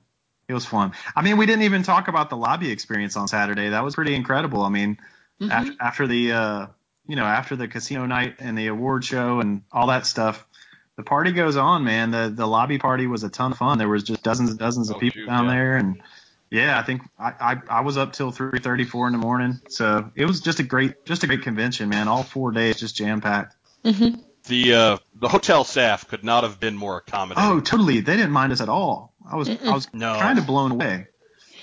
They did ask one member not to build another beer pyramid. Oh, okay. But they did, which is fair. We did clean up, and they did give us trash bags, and so everybody was like really like there was no furniture destruction, people diving off of things. So we're a pretty good bunch. Nobody threw up in public. Not that I heard, no. Yeah, or not in general walking areas at any rate. I'm sure the bathrooms did not escape unscathed, but whatever. That's what they're there for. Anytime I had to use the restroom, I just went up to my room, so I just didn't want to. I didn't want to know. But yes, they were and they kept throwing moon pies at us. Yeah, they were. They must have moon pie stock or something. Different flavored moon pies. Well, that's where they're made. That's where they're headquartered. Oh, is it? Yeah, in Chattanooga. So that's why they had the chocolate and the banana and the vanilla and the salted caramel, and we were getting into some gourmet moon pie. I did not know they had salted caramel. They did. They were fantastic. Now I'm curious. They were fantastic. I'm not a big moon pie person. Hey. But salted caramel was amazing. Yeah. Well, so Joe, was it bittersweet doing your final panel? It was between Mike and Gary trying to make me cry. Aww. And then every time I talk about we did not try to make you cry. Yes. Gary made you cry. Yes. And I took pictures. Yes. Because you're an ass. Tag team duo. We did not plan that either. Oh, okay. Like that was just one of those things where Gary took that and I just took the advantage, and he kept setting it up, and it was wonderful. I hate you both. You can see that. You can see the best of the crying pictures on our Facebook page. Well, Maggie got teary-eyed, and Alex got teary-eyed. Usually I get emotional when I start talking about the charity stuff, and like what it means to us, and what it means to me, and I get really emotional. That's awesome. Gary did give a few heartfelt words on Joe, and her role as kind of the ringleader of that corner of craziness for our community and our pals, and that got her all teary. Yes. While we did take pictures and poke fun, the sentiment was legitimate. It was very nice. I hate getting teary-eyed, and you guys constantly are doing that. We love that you hate it. Gary, in front of a room full of people, called her the bomb.com and the waterworks. Nice. Waterworks begin. Aww. She's probably crying now. Shut up. I'm not crying. She's holding it together. Whatever. So how did you guys end up doing for the weekend? We raised over $4,000 in donations, straight donations. We didn't do an Indiegogo campaign this year. We wanted to take a break because we've been going like nonstop with the Girls of the Finest. Yep. So we're taking a break, but we're planning other things next year. But yeah, over $4,000. People donated stuff for us to sell, and it was funny because some of us behind the tables were like, "Oh, I want that. Like I picked up a Sky Patrol Stein poster of what was it? Something about air. Air Guys. Air Devon? No, it was the Strato Viper poster. Okay. I bought that. My mom bought this giant poster, G.I. Joe poster, old school one, for like $20. I was like, Mom, what are you doing? She's like, I just like it. Your dad's going to like it. It'll be great. We'll put it up in the house. I was like, what are you talking about? Aw. She's now collecting posters. That's right. Yeah, so Got to get her broken in. we sold a bunch of things and made a lot of money. We had a flag point. You remember the old flag points? Yes, those patches. I miss those. One of the guys had like 100 like made or 200 made, and they were gone. Like we made probably like, I don't know, $80-$90 on just those little patches. Yeah, it's pretty brilliant. Brilliant idea. So all that money is going straight to K9s for Warriors this year. So we're already at over $15,000. Awesome. So I think we're at like 16 something now. Yeah. In 3.5 days of JoeCon, what chunk of that happened? 4,128. Mm-hmm. Yeah. Nice. And last year you considered JoeCon a huge success, and you brought in how much? 1,700 or 1,900, something like that. Yeah. Yeah. Wow. People were just like, kids were coming by just giving money, like not wanting anything, just money. One guy was listening to like Johnny in the line for the dinner, and we like for the day we were like $80 short from a round number, and the guy was like, "Here's $80." We're like, "What?" He's like, "Yeah, you guys do amazing. Just here's $80." We're like, "Okay." Yeah. So yeah, the community is amazing. Like we could not have done anything like this without you guys. So that's amazing. How do you follow that up, man? What are we going to do next year? The show was just absolutely incredible, like super well attended. Everybody I talked to just had a blast. Man, how do we follow it up, It's funny, people are like, the Finest should just host a JoeCon. And I was like, do you know what it takes to put on a show like that? to put on a show? Yeah. Yeah. We're not the least demanding people. Right. No. Somebody told me I should do 3D JoeCon, and I was like, no con. That's a 3D no. 3D no con. How about that? Yeah. Crazy. But something will come up. It's insane. Speaking from being the project head of CoilCon for several years, it's just a massive undertaking, and a huge amount of manpower and volunteer hours and time and effort and sweat and cursing. And granted, the JoeCon is dealing in much bigger scale than we ever did with CoilCon, and I couldn't imagine. Holy cow! I don't know how it's done. I simply don't. I think that's part of why we had to take a couple of weeks and unpack it ourselves. Yeah. Like we're sitting here, we've been here for over 2 hours now, just talking about 4 days, and we all kind of were running in mostly the same circle, doing the same stuff, and we're still finding stuff to talk about. So it's a lot to unpack. It's certainly something that I think we're all going to miss. Oh, absolutely. The part that I feel bad about is that every year, as soon as the last one was over, you start planning ahead for the next one. And so it's difficult not having something to plan for. Yeah. I felt that hit. Like I came back on Monday, and I felt that on Tuesday. Because, oh crap, what next? Honestly, Mike, I think that's why I came back home almost immediately, imported that footage and edited that panel, because I just wanted to relive it again. You know what I mean?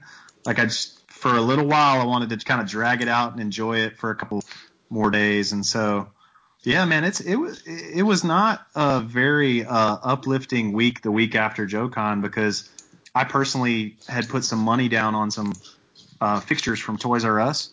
And so the very next weekend, I was renting a U-Haul and going to Toys R Us and picking up my fixtures, literally the very next weekend. Having the last JoeCon one weekend and then helping clear out Toys R Us the next weekend, I was like, what is happening right now? Yeah. If there was not a more tangible example of turning a page in our lives, man. We have talked about Toys R Us ad nauseum. But, we could save that for another time. I don't think we necessarily need to do it tonight. But post-JoeCon has been a lot tougher than JoeCon. Oh, absolutely. Absolutely. The hangover's real.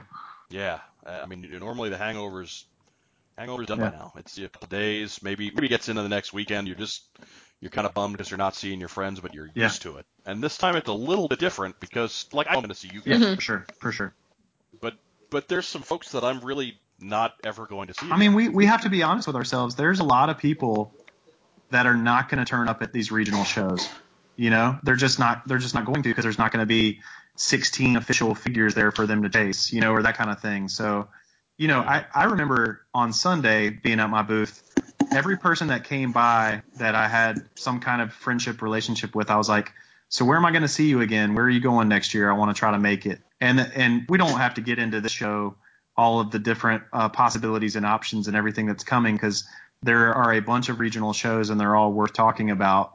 But I think, you know, on Sunday, the part of me, instead of being sad about it, it was, I'm going to take this chance to ask everybody, where do they think they're going, and try to find, you know, where, because I can't afford to travel to every show, and I can't afford to take that many days off of work to go to every show.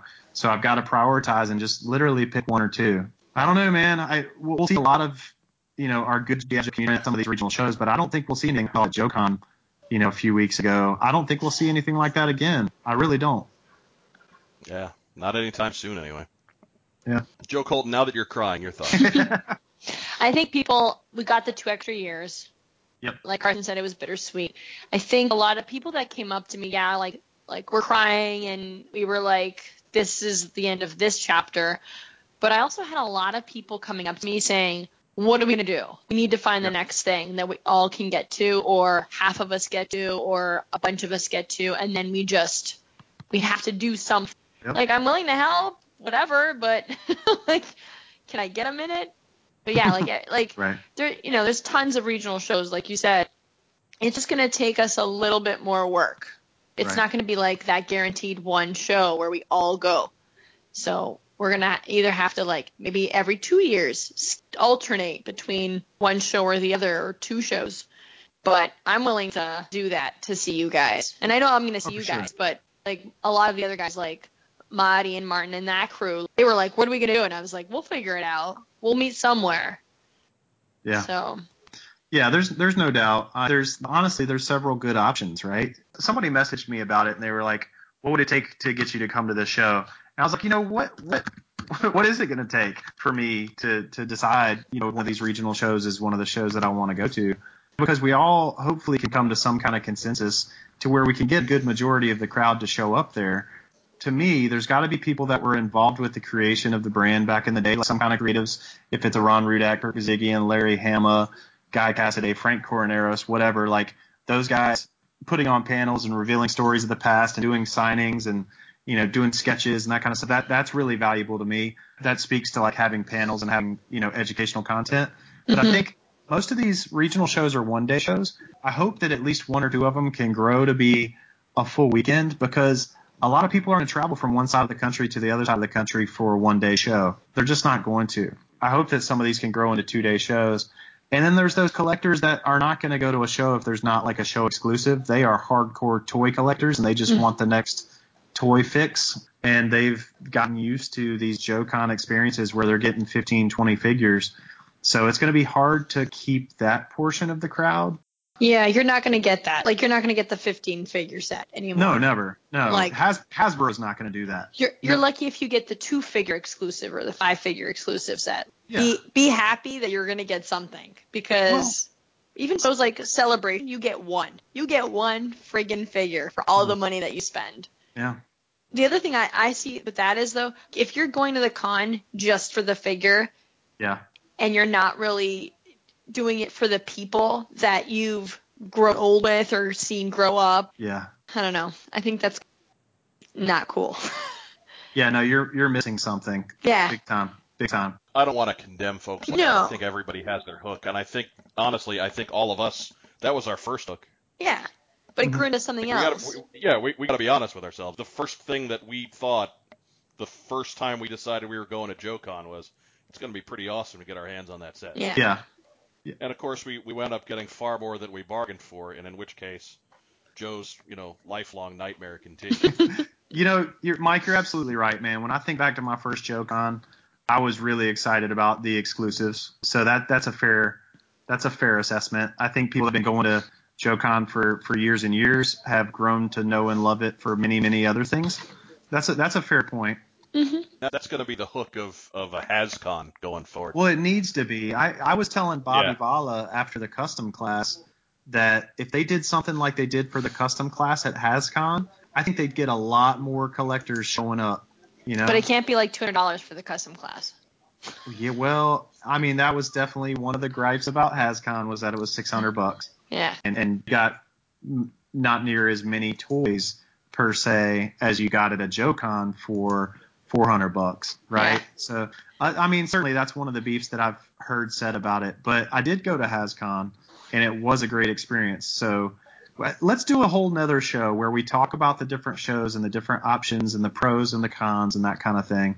I think let's keep tonight's show to kind of celebrating JoeCon. You know what I mean? Okay. That works. Sure. It also gets us out of here at least an hour earlier. Attaboy. That's the trick right there. Yeah. But no, I really do think there's like enough legit content that we could just talk about the different regional shows and who's been to what and what do we see as the pros and cons. And, you know, I hope as a community we can kind of come to a consensus of where we all want to go. Maybe it's even like a rotational thing, like where one year we do one thing and the next year we do the next thing. Of course, those showrunners would have to be willing to kind of scale for that crowd. But, Hey, what's on Joe Mine will go anywhere. Yep, that's right. Yeah, seriously, have plane ticket. We'll travel. We'll fly cheap Yeah. too. Really cheap. Really cheap. Not Spirit cheap, but cheap. Next to the bathroom in the back, cheap. No, they charge you the same Yeah. ticket. That's why nobody wants to sit there. If they charge you less for that ticket, people will be lining up. They really should. You'd figure, but you know they're not gonna start making sense now, man. People have been paying to smell the urinal all this time. They're not gonna suddenly stop. Anyways, I don't want to talk about the travel business. I had to do that all during the day. What did you get, Carson? Oh, in terms of What'd you get in? Sponsored by Kokomo Toys. in terms of are we talking about the JoeCon pickups or are we talking about since JoeCon? We want your JoeCon haul. Oh man, so I mean I did put up some pictures. So Facebook.com/3DJoes if you guys want to see pictures of this. I think the most important thing, like I said, was the exclusive head sculpts from Bobby Vala after the custom class. That just felt really unique and like it was a special gift, man. It was really cool of them to do that. Army built the heck out of some Black Stars. I picked up 6 Black Stars and 6 Sci-Fis, and I'm basically bashing those to make Black Star version 2. I picked up the Joy of Joe, which is a new novel. Not a novel. It's just it's a book that has several different authors, everybody from comic book editor Fabian Nicieza to yours truly, just talking about what G.I. Joe meant to us in our childhood, how it was such a formative brand. I picked up a bunch of patches. I got the finest giant patch. That patch is huge. Which one is that? It's the final JoeCon patch with the big seal. Yeah, yes. And then the 3 sigils. I mean, there's like 4 logos on there. It's a big one. What else did I get? I'm collecting carded 1990 to 1994, and I finished off my DEF carded collection. And I got carded Duke from 92 and a Space Shot from 94. I got a Larry Hama Falcon sketch. Yeah. Finally. Nice. I've been meaning to do that for years and years and years. And I talked to him over Facebook a while back when I asked him if I could film his panel. And so he had that ready for me. So that was awesome. And I got a Robert Atkins cover for G.I. Joe, the one where where CoverGirl is coming out of the tomahawk. I don't know. Yeah. You know that cover? Oh, yes. God, it's so gorgeous. I just love it so much. It's hanging in my office. I look at it every day. Is it just a sketch or is it inked? No, it's inked. Okay. Yeah. Did he not ink the same pencils? Are there two? Yes. There's 2 versions of this out there? I don't think so. I think Charles had like the sketch. No, I got it from Charles. It's got the sketches on the back of it, actually. Yes. Okay, then you got the thing. I got that whole thing, yeah. I got that whole thing. And then I finally picked up those Milt Bradley cards from 1986 that has all of the beautiful card art from 1982 to 85. And those are awesome. And a little bit of 86, so I picked those up. Yeah, so you know how I've told the story probably 100 times about how I sold my carded figure collection from 82 to 86 when I bought my house? Mm-hmm. So I haven't bought any carded figures from 82 to 86 since until JoeCon. And I fell off the wagon, guys. This could be really bad. Oh, God. I picked up Ripcord, so that was exciting. That's it for me. Joe Colton. Oh God. So I picked up several packs of the Fem Troopers, like army building. Several packs. I finally got one of those. Nice. I managed to get the one that was left after Joe had been through the line. I was like, can I have like one of those? Actually, add another one. Maybe another one. My mom's like, what are you doing? I was like, one more. Your mom was like, what are you doing? You're like, nothing, leave me alone. She asked me one time, like, how much does that cost? I go, don't ask that question to this weekend at all. Like, don't ask. Ever. And she's like, oh, okay. And then she looked, and Maggie's like, don't. Yeah, no, I actually stepped in and started to distract her at that point. That's how serious that one was. That's a good friend. Yes. I got the Sky Patrol Stein. Mm-hmm. I got a bunch of lithographs. Bill gave me the 2016 G.I. Joe Convention pint glass that got ruined from the dishwasher. Aw. I remember I posted about that. I was like in tears. Yeah, that's nice. So I thank him. You cried? Dude, you can't special get glass. those. It's a very special glass, Mike. You can't get those. What did you do? What were you putting it in the dishwasher for? I did not. Somebody else did. Was not aware of the rule. Hand wash those. Somebody's lucky they have a roof. Yes, somebody is. So I picked up some loose complete and then complete sealed Amazon Warriors from Vitruvian Hacks, like 4 of them from Roma Collectibles. I got a bunch of shirts. I got the Rat Viper shirt finally. Been looking for that forever. And then what did I do? What else did I get? I'm looking at them now. So, I got the rank and file, obviously. Nice. And then I got 2 tunnel rats and then a python para viper officer. Nice. And yeah, that's it. The rest of them were just old stuff from like the 80s. Did you have people sign your rank and file book? I did not. Any particular reason for that? I forgot it in the room. I did the same thing. I was just curious. So by the time I finally remembered to take it with me, it was Sunday. I was like, I can't see everybody now. Yeah. So because everyone was making me sign it Saturday night, and I was like, guys, I'm drinking. Like, whatever's gonna be written is gonna be written. But then on Sunday, I was like, oh, mine's empty. I suck. I have no friends. You don't. When I was signing those books, I never put anybody's actual name. Like, I'd always sign it to the wrong name. Yeah. I think I saw you sign somebody's book like that. Yeah, like even Gary's, I put in the reg. I told him I could have been worse. I could have called him Chuck. I put Shut Up Mike in a couple of them. And your brother Rob was like, what are you doing? And I was like, I don't know. Just writing shit down. You were loaded on tequila. It didn't matter. It was great. And no one would drink with me. I was like, guys, want some tequila? They were like, no. Mm-mm. What a bunch of pansies. I did one with you. Yeah. They were like, no, if you got a bottle of that, no. I'm like, what?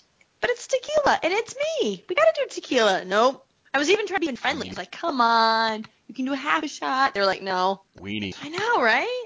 Bunch of pussies. Woo! Woo! She wasn't going there, but we'll let her go there. It's fine, whatever. Oh, again, Mike, these are things we don't say. No, you don't. Correct. I'm not going there.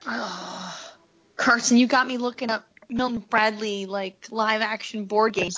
Oh, no. 1986 Milton Bradley trading card set. That's no, what I know, but, like, I have some of those. Now I'm just looking at Live the Adventure. Oh, you can get that cheap. Seriously, I know. Don't pay more than $20 for that. That thing was so widely distributed. No, I know. But the coolest thing about that Milton Bradley Live the Adventure board game is they used the Zorana card art before it was edited to add shoulder armor. It's got her bare shoulders with the dragon tattoo on her shoulder. It is she was so much. I'm sorry, I'm going on a tangent real quick. She was so much sexier before they made modifications to make her look more like her brothers. Check out the card art on the Live the Adventure board game for Zorana. So I don't have one of these. I don't have the Milton Bradley one. I have the Commando Attack one. Yep. And I have what's the other one? The Island. What is it? The newer board game. So Okay. in the divorce, I think my ex has that one. Gotcha. So now I got to replace stuff. He probably knew about that Zorana art. Damn him. Maybe I'll trip him. I do collect the puzzles, so. I had the Commando Attack game too. I don't anymore. Rob and I used to play the hell out of the Commando Attack game because the board pieces had foot pegs. How do you not play that with your figures? Yeah, you got to, man. Yeah. In the years since, my friend Hippie Lisa has actually found somebody in Indianapolis that has the cardboard pieces Mm-hmm. and made refrigerator magnets out of them. Oh, cool. Yeah. So every year for Christmas, the last few years, she's gotten me one Right. of the old game pieces. As I've got them on the fridge. Aren't they like running in some tall grass? Yes. Yeah, they like Yeah, modified them a little bit. I got Duke, I got Shipwreck, I got Cobra Commander, and I got the Crimson Guardsman. Yeah. It was cool because they also, they printed them. They're double-sided, and so you kind of get to see the artwork in reverse. Yeah. And cheap scan ability. Yeah, I like it, man. It's a good little game. It was fun. It was good. Really kind of dumbed down Risk, but with G.I. Joe figures, so you can't go wrong there. Yeah. As far as my con haul, not much to speak of. I did get some T-shirts from Roma. Did pick up one of the 3-packs from Toys R Us from a couple years ago from them as well with the female Viper officer or the female Cobra officer. Yep. I got one of the 3-packs of Femme Vipers that Joe didn't get. I think perhaps the only one. But not a huge haul outside of con exclusives. Yeah, by the time I got in, it was done. It was over. It was picked through, and I didn't bring my list. I was totally unprepared. Yeah. I didn't actually walk the show floor until Sunday at 3:00. I figured my better shopping will be done next week at Ohio Toy and Comic Show. Nice. Plug. There you go. You guys are doing a podcast there, right? Yep. Sweet. Sure. So Colton, you're going too? Yes, I'm one of the guests. Awesome. She's there as a guest. I am not invited. Our show is not invited. We are not on the list. Oh, sorry. Apologies. I didn't realize. Dick.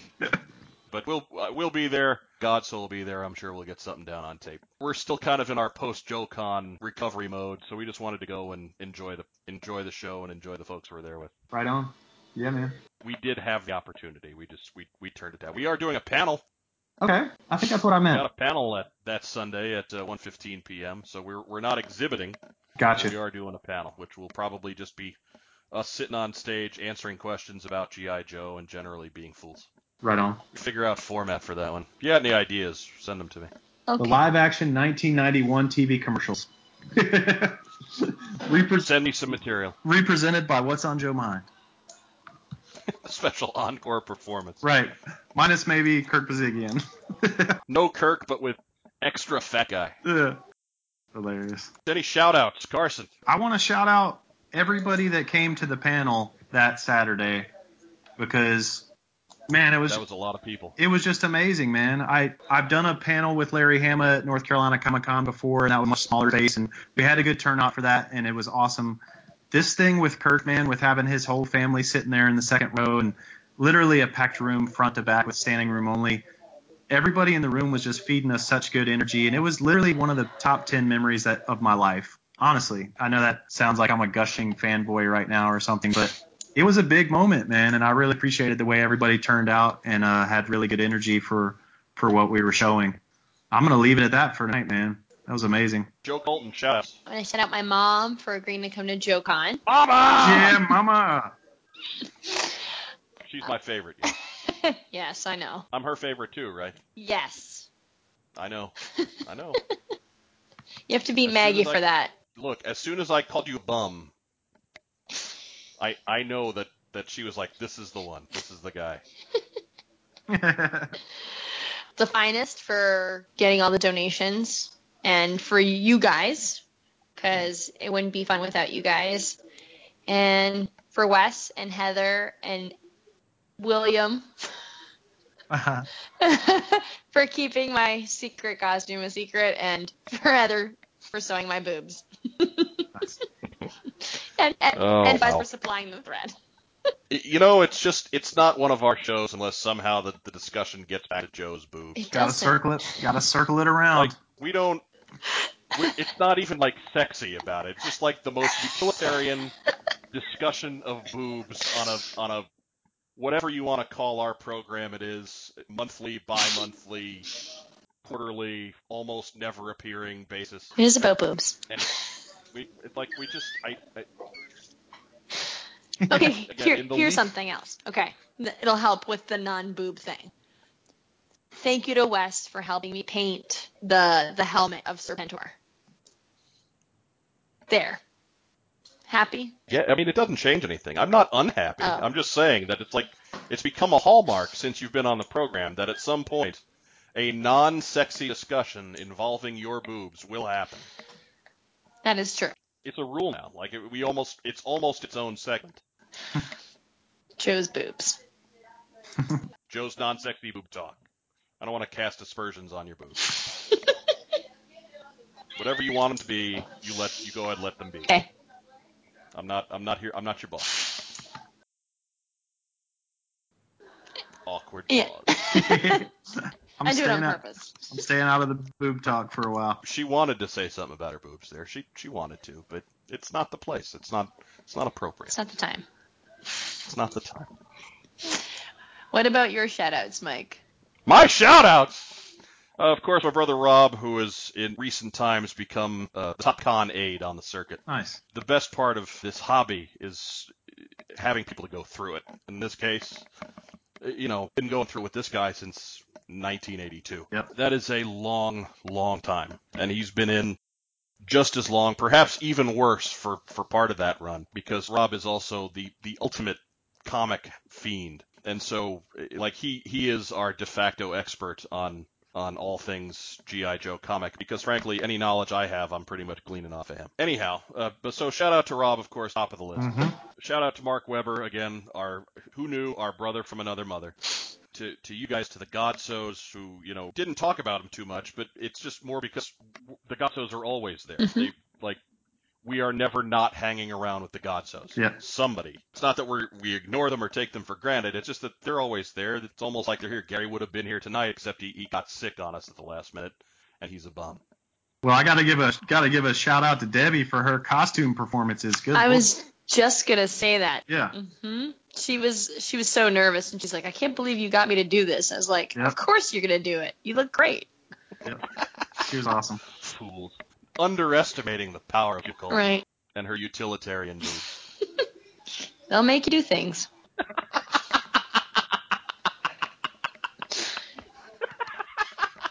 Carson's feeling very awkward right now. I'm not touching it, man. Out of respect for the family.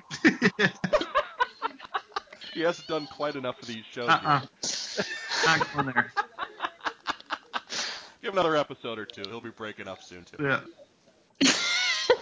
You're so nervous. Justin Bell, of course, our other host in hiding. I know this was difficult for him, being the guy who's carried the banner for so long, as far as being the public voice of our fandom, so to speak. And I don't think that's overstating things. Yeah. But I know this was a difficult one for him, being the last one and all. So shout out to Justin Bell, of course, to our brothers over at the Full Force, Chris, who is in attendance at everything. Yeah. And of course, Kate. I keep explaining to people, Kate is not this put-upon, long-suffering woman. She is just as psychotic as he is. She really is. And no matter what, it's funny because no matter what she does, whether it's dressing as Robo-Skull, which was awesome, or building the, I can't think of the name right now, the big 12-inch TIE Fighter skull thing. Why am I blanking on this? The biggest TIE Fighter skull. Oh, Robo Skull. No, that's the Robo-Skull. Dressing as Skeletron, I'm sorry. There you go. That's where I'm making mistakes. That's where I'm getting crossed up. She's a total fan girl. It's amazing. Mm-hmm. There couldn't be a better couple in the fandom. I just think they're so damn cute. They're always so positive and just jubilant and just full of good energy. And I love them. They're great. Eddie Inman made the trip over for the first time. He's hilarious. Eddie, our favorite cursing English sailor who's not a sailor. Mm-hmm. Yeah. He made the trip over. Just having him there and just experiencing that joy with him, he was thrilled to be in attendance. Yep. Eddie had a million friends that weekend, and it was just fantastic to see. He was every time I saw him, you almost couldn't get time with the guy because he was always shaking somebody's hand or telling jokes or slapping backs, or the man was on fire. Yep. To Longpour. Oh, yes. Longpour, my boy. Gray Childs, the most positive man alive. That's right. He does well enough to drag a cooler around and hydrate everybody at JoeCon. Yeah, for real. Yeah. Soda, water, beer. Yeah. He don't care. He's going to get a drink in you somehow. I considered it a major success that I got him to take a drink from me. Wow. Mm-hmm. That is my big achievement this last convention. So we didn't get approved to do a panel. We didn't do any recordings. But I gave Gray Childs a drink, damn it. Right? Nicely done. That may be the most impressive thing I have ever accomplished at a JoeCon. Nicely done. We talked about Tim Finn and all the great work he's doing on his book. Phil Donnelly recording everything under the sun for Yojo, to Chris again for doing this thing for Full Force. Mm-hmm. The problem with shout-outs, my big problem with shout-outs is no matter how long you go into shout-outs, you're going to forget somebody. Oh, yeah. Right. So I don't want to get too far into the list because I know I'm going to forget somebody and that somebody's going to get ticked off. Too much time spent around Jim Buttel to not mention Jim Buttel in shout-out. That's true. Another one of the great generous people in our hobby. You know, he doesn't have a project per se, Sure. but he knows how to get a hold of things. Mm-hmm. And he's willing to help you out if you're looking for something in our hobby. So if you know Jim Buttel, you have an invaluable resource for your collection, and you also know a hell of a good guy. He's a sweetheart. The Dietrichs, of course. As we go through this journey, they're nuts, and I love them. Can't say enough good things. Yeah. And it just seems like every interaction gets punctuated by something bizarre, and I love it. Again, I could rattle on forever. Yeah. It just wouldn't be enough time. To the countless folks that I shared a moment or more than a moment or several hours or threw a bunch of whiskey or tequila at for that weekend in JoeCon, if you made the trip, you are on my shout-out list, because that was a special experience, and we are glad that you were there to share it with us. I just thought of a person that probably doesn't think I would shout him out, but Ryan and Molly from Ohio. He was the Televiper. That just popped in my head. He did amazing in the Televiper. That was cool. Very cool. Yeah. Yeah, that was His awesome. screen was doing the lettering. He got the goggles. He fused them. I was like, there's somebody I'm missing. It was great. Never mind. Okay, go back to yours. No, it was awesome. And I'm going to wind it up with, of course, the G.I. Joe Collectors Club staff. Yes. We haven't talked about them a whole lot during the shows. Of course, we're talking about us doing our thing. Unless they're doing their thing, none of us get to do our thing. How many years did they do this? 19, 18? Yeah. Anytime you do something like this, there's going to be bumps along the way. It's never going to be perfect. But, man, this is an undertaking that they took every year. And every year they're happy to see us. And every year they did their best to put on the best show that they could. We're going to miss now that it's gone. Mm-hmm. Yeah, big time. Big time. Man, I cracked big time. Yeah, I was going to say, do you need a minute? That was probably enough to get Joe to cry. Nope. He's working on it. He's trying real hard. Yeah. That's not trying real hard. That's not trying hard at all. If I wanted to make Joe cry, I'd say something genuine. Wouldn't make jokes. That's how you get Joe Colton to cry. I fucking hate you. She's upset that despite seeing her maybe once or twice a year, that I've got her figured out that well. People are going to be coming to me saying genuine things now, thinking that I'm going to cry. Well, 'cause you are. Joe, you're delightful. You're one of the greatest people that I've had the fortune of meeting at this late stage in my life. It's very sweet. I love you too, Mike. She's crying. I'm not crying. She's totally crying. It's an audio podcast, so she can say she's not crying, but she's crying. Carson, you're all right, too. We got anything else before we get out of here? Nope. All right, folks. Well, hey, that is the 2018 JoeCon wrap-up from What's on Joe Mind. For my co-hosts, Carson Metaxas and Joe Colton, my name is Mike Irizarry. Wishing you a great evening, a happy time in your chosen hobby, and until next time, keep yourself safe. Be sure to be with us the next episode of What's on Joe Mind?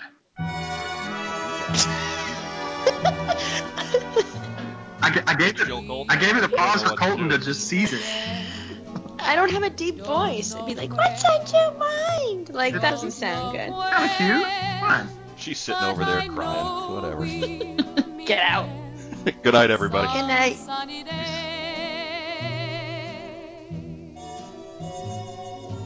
Keep smiling through, just like you always do, till the blue skies drive the dark clouds far away.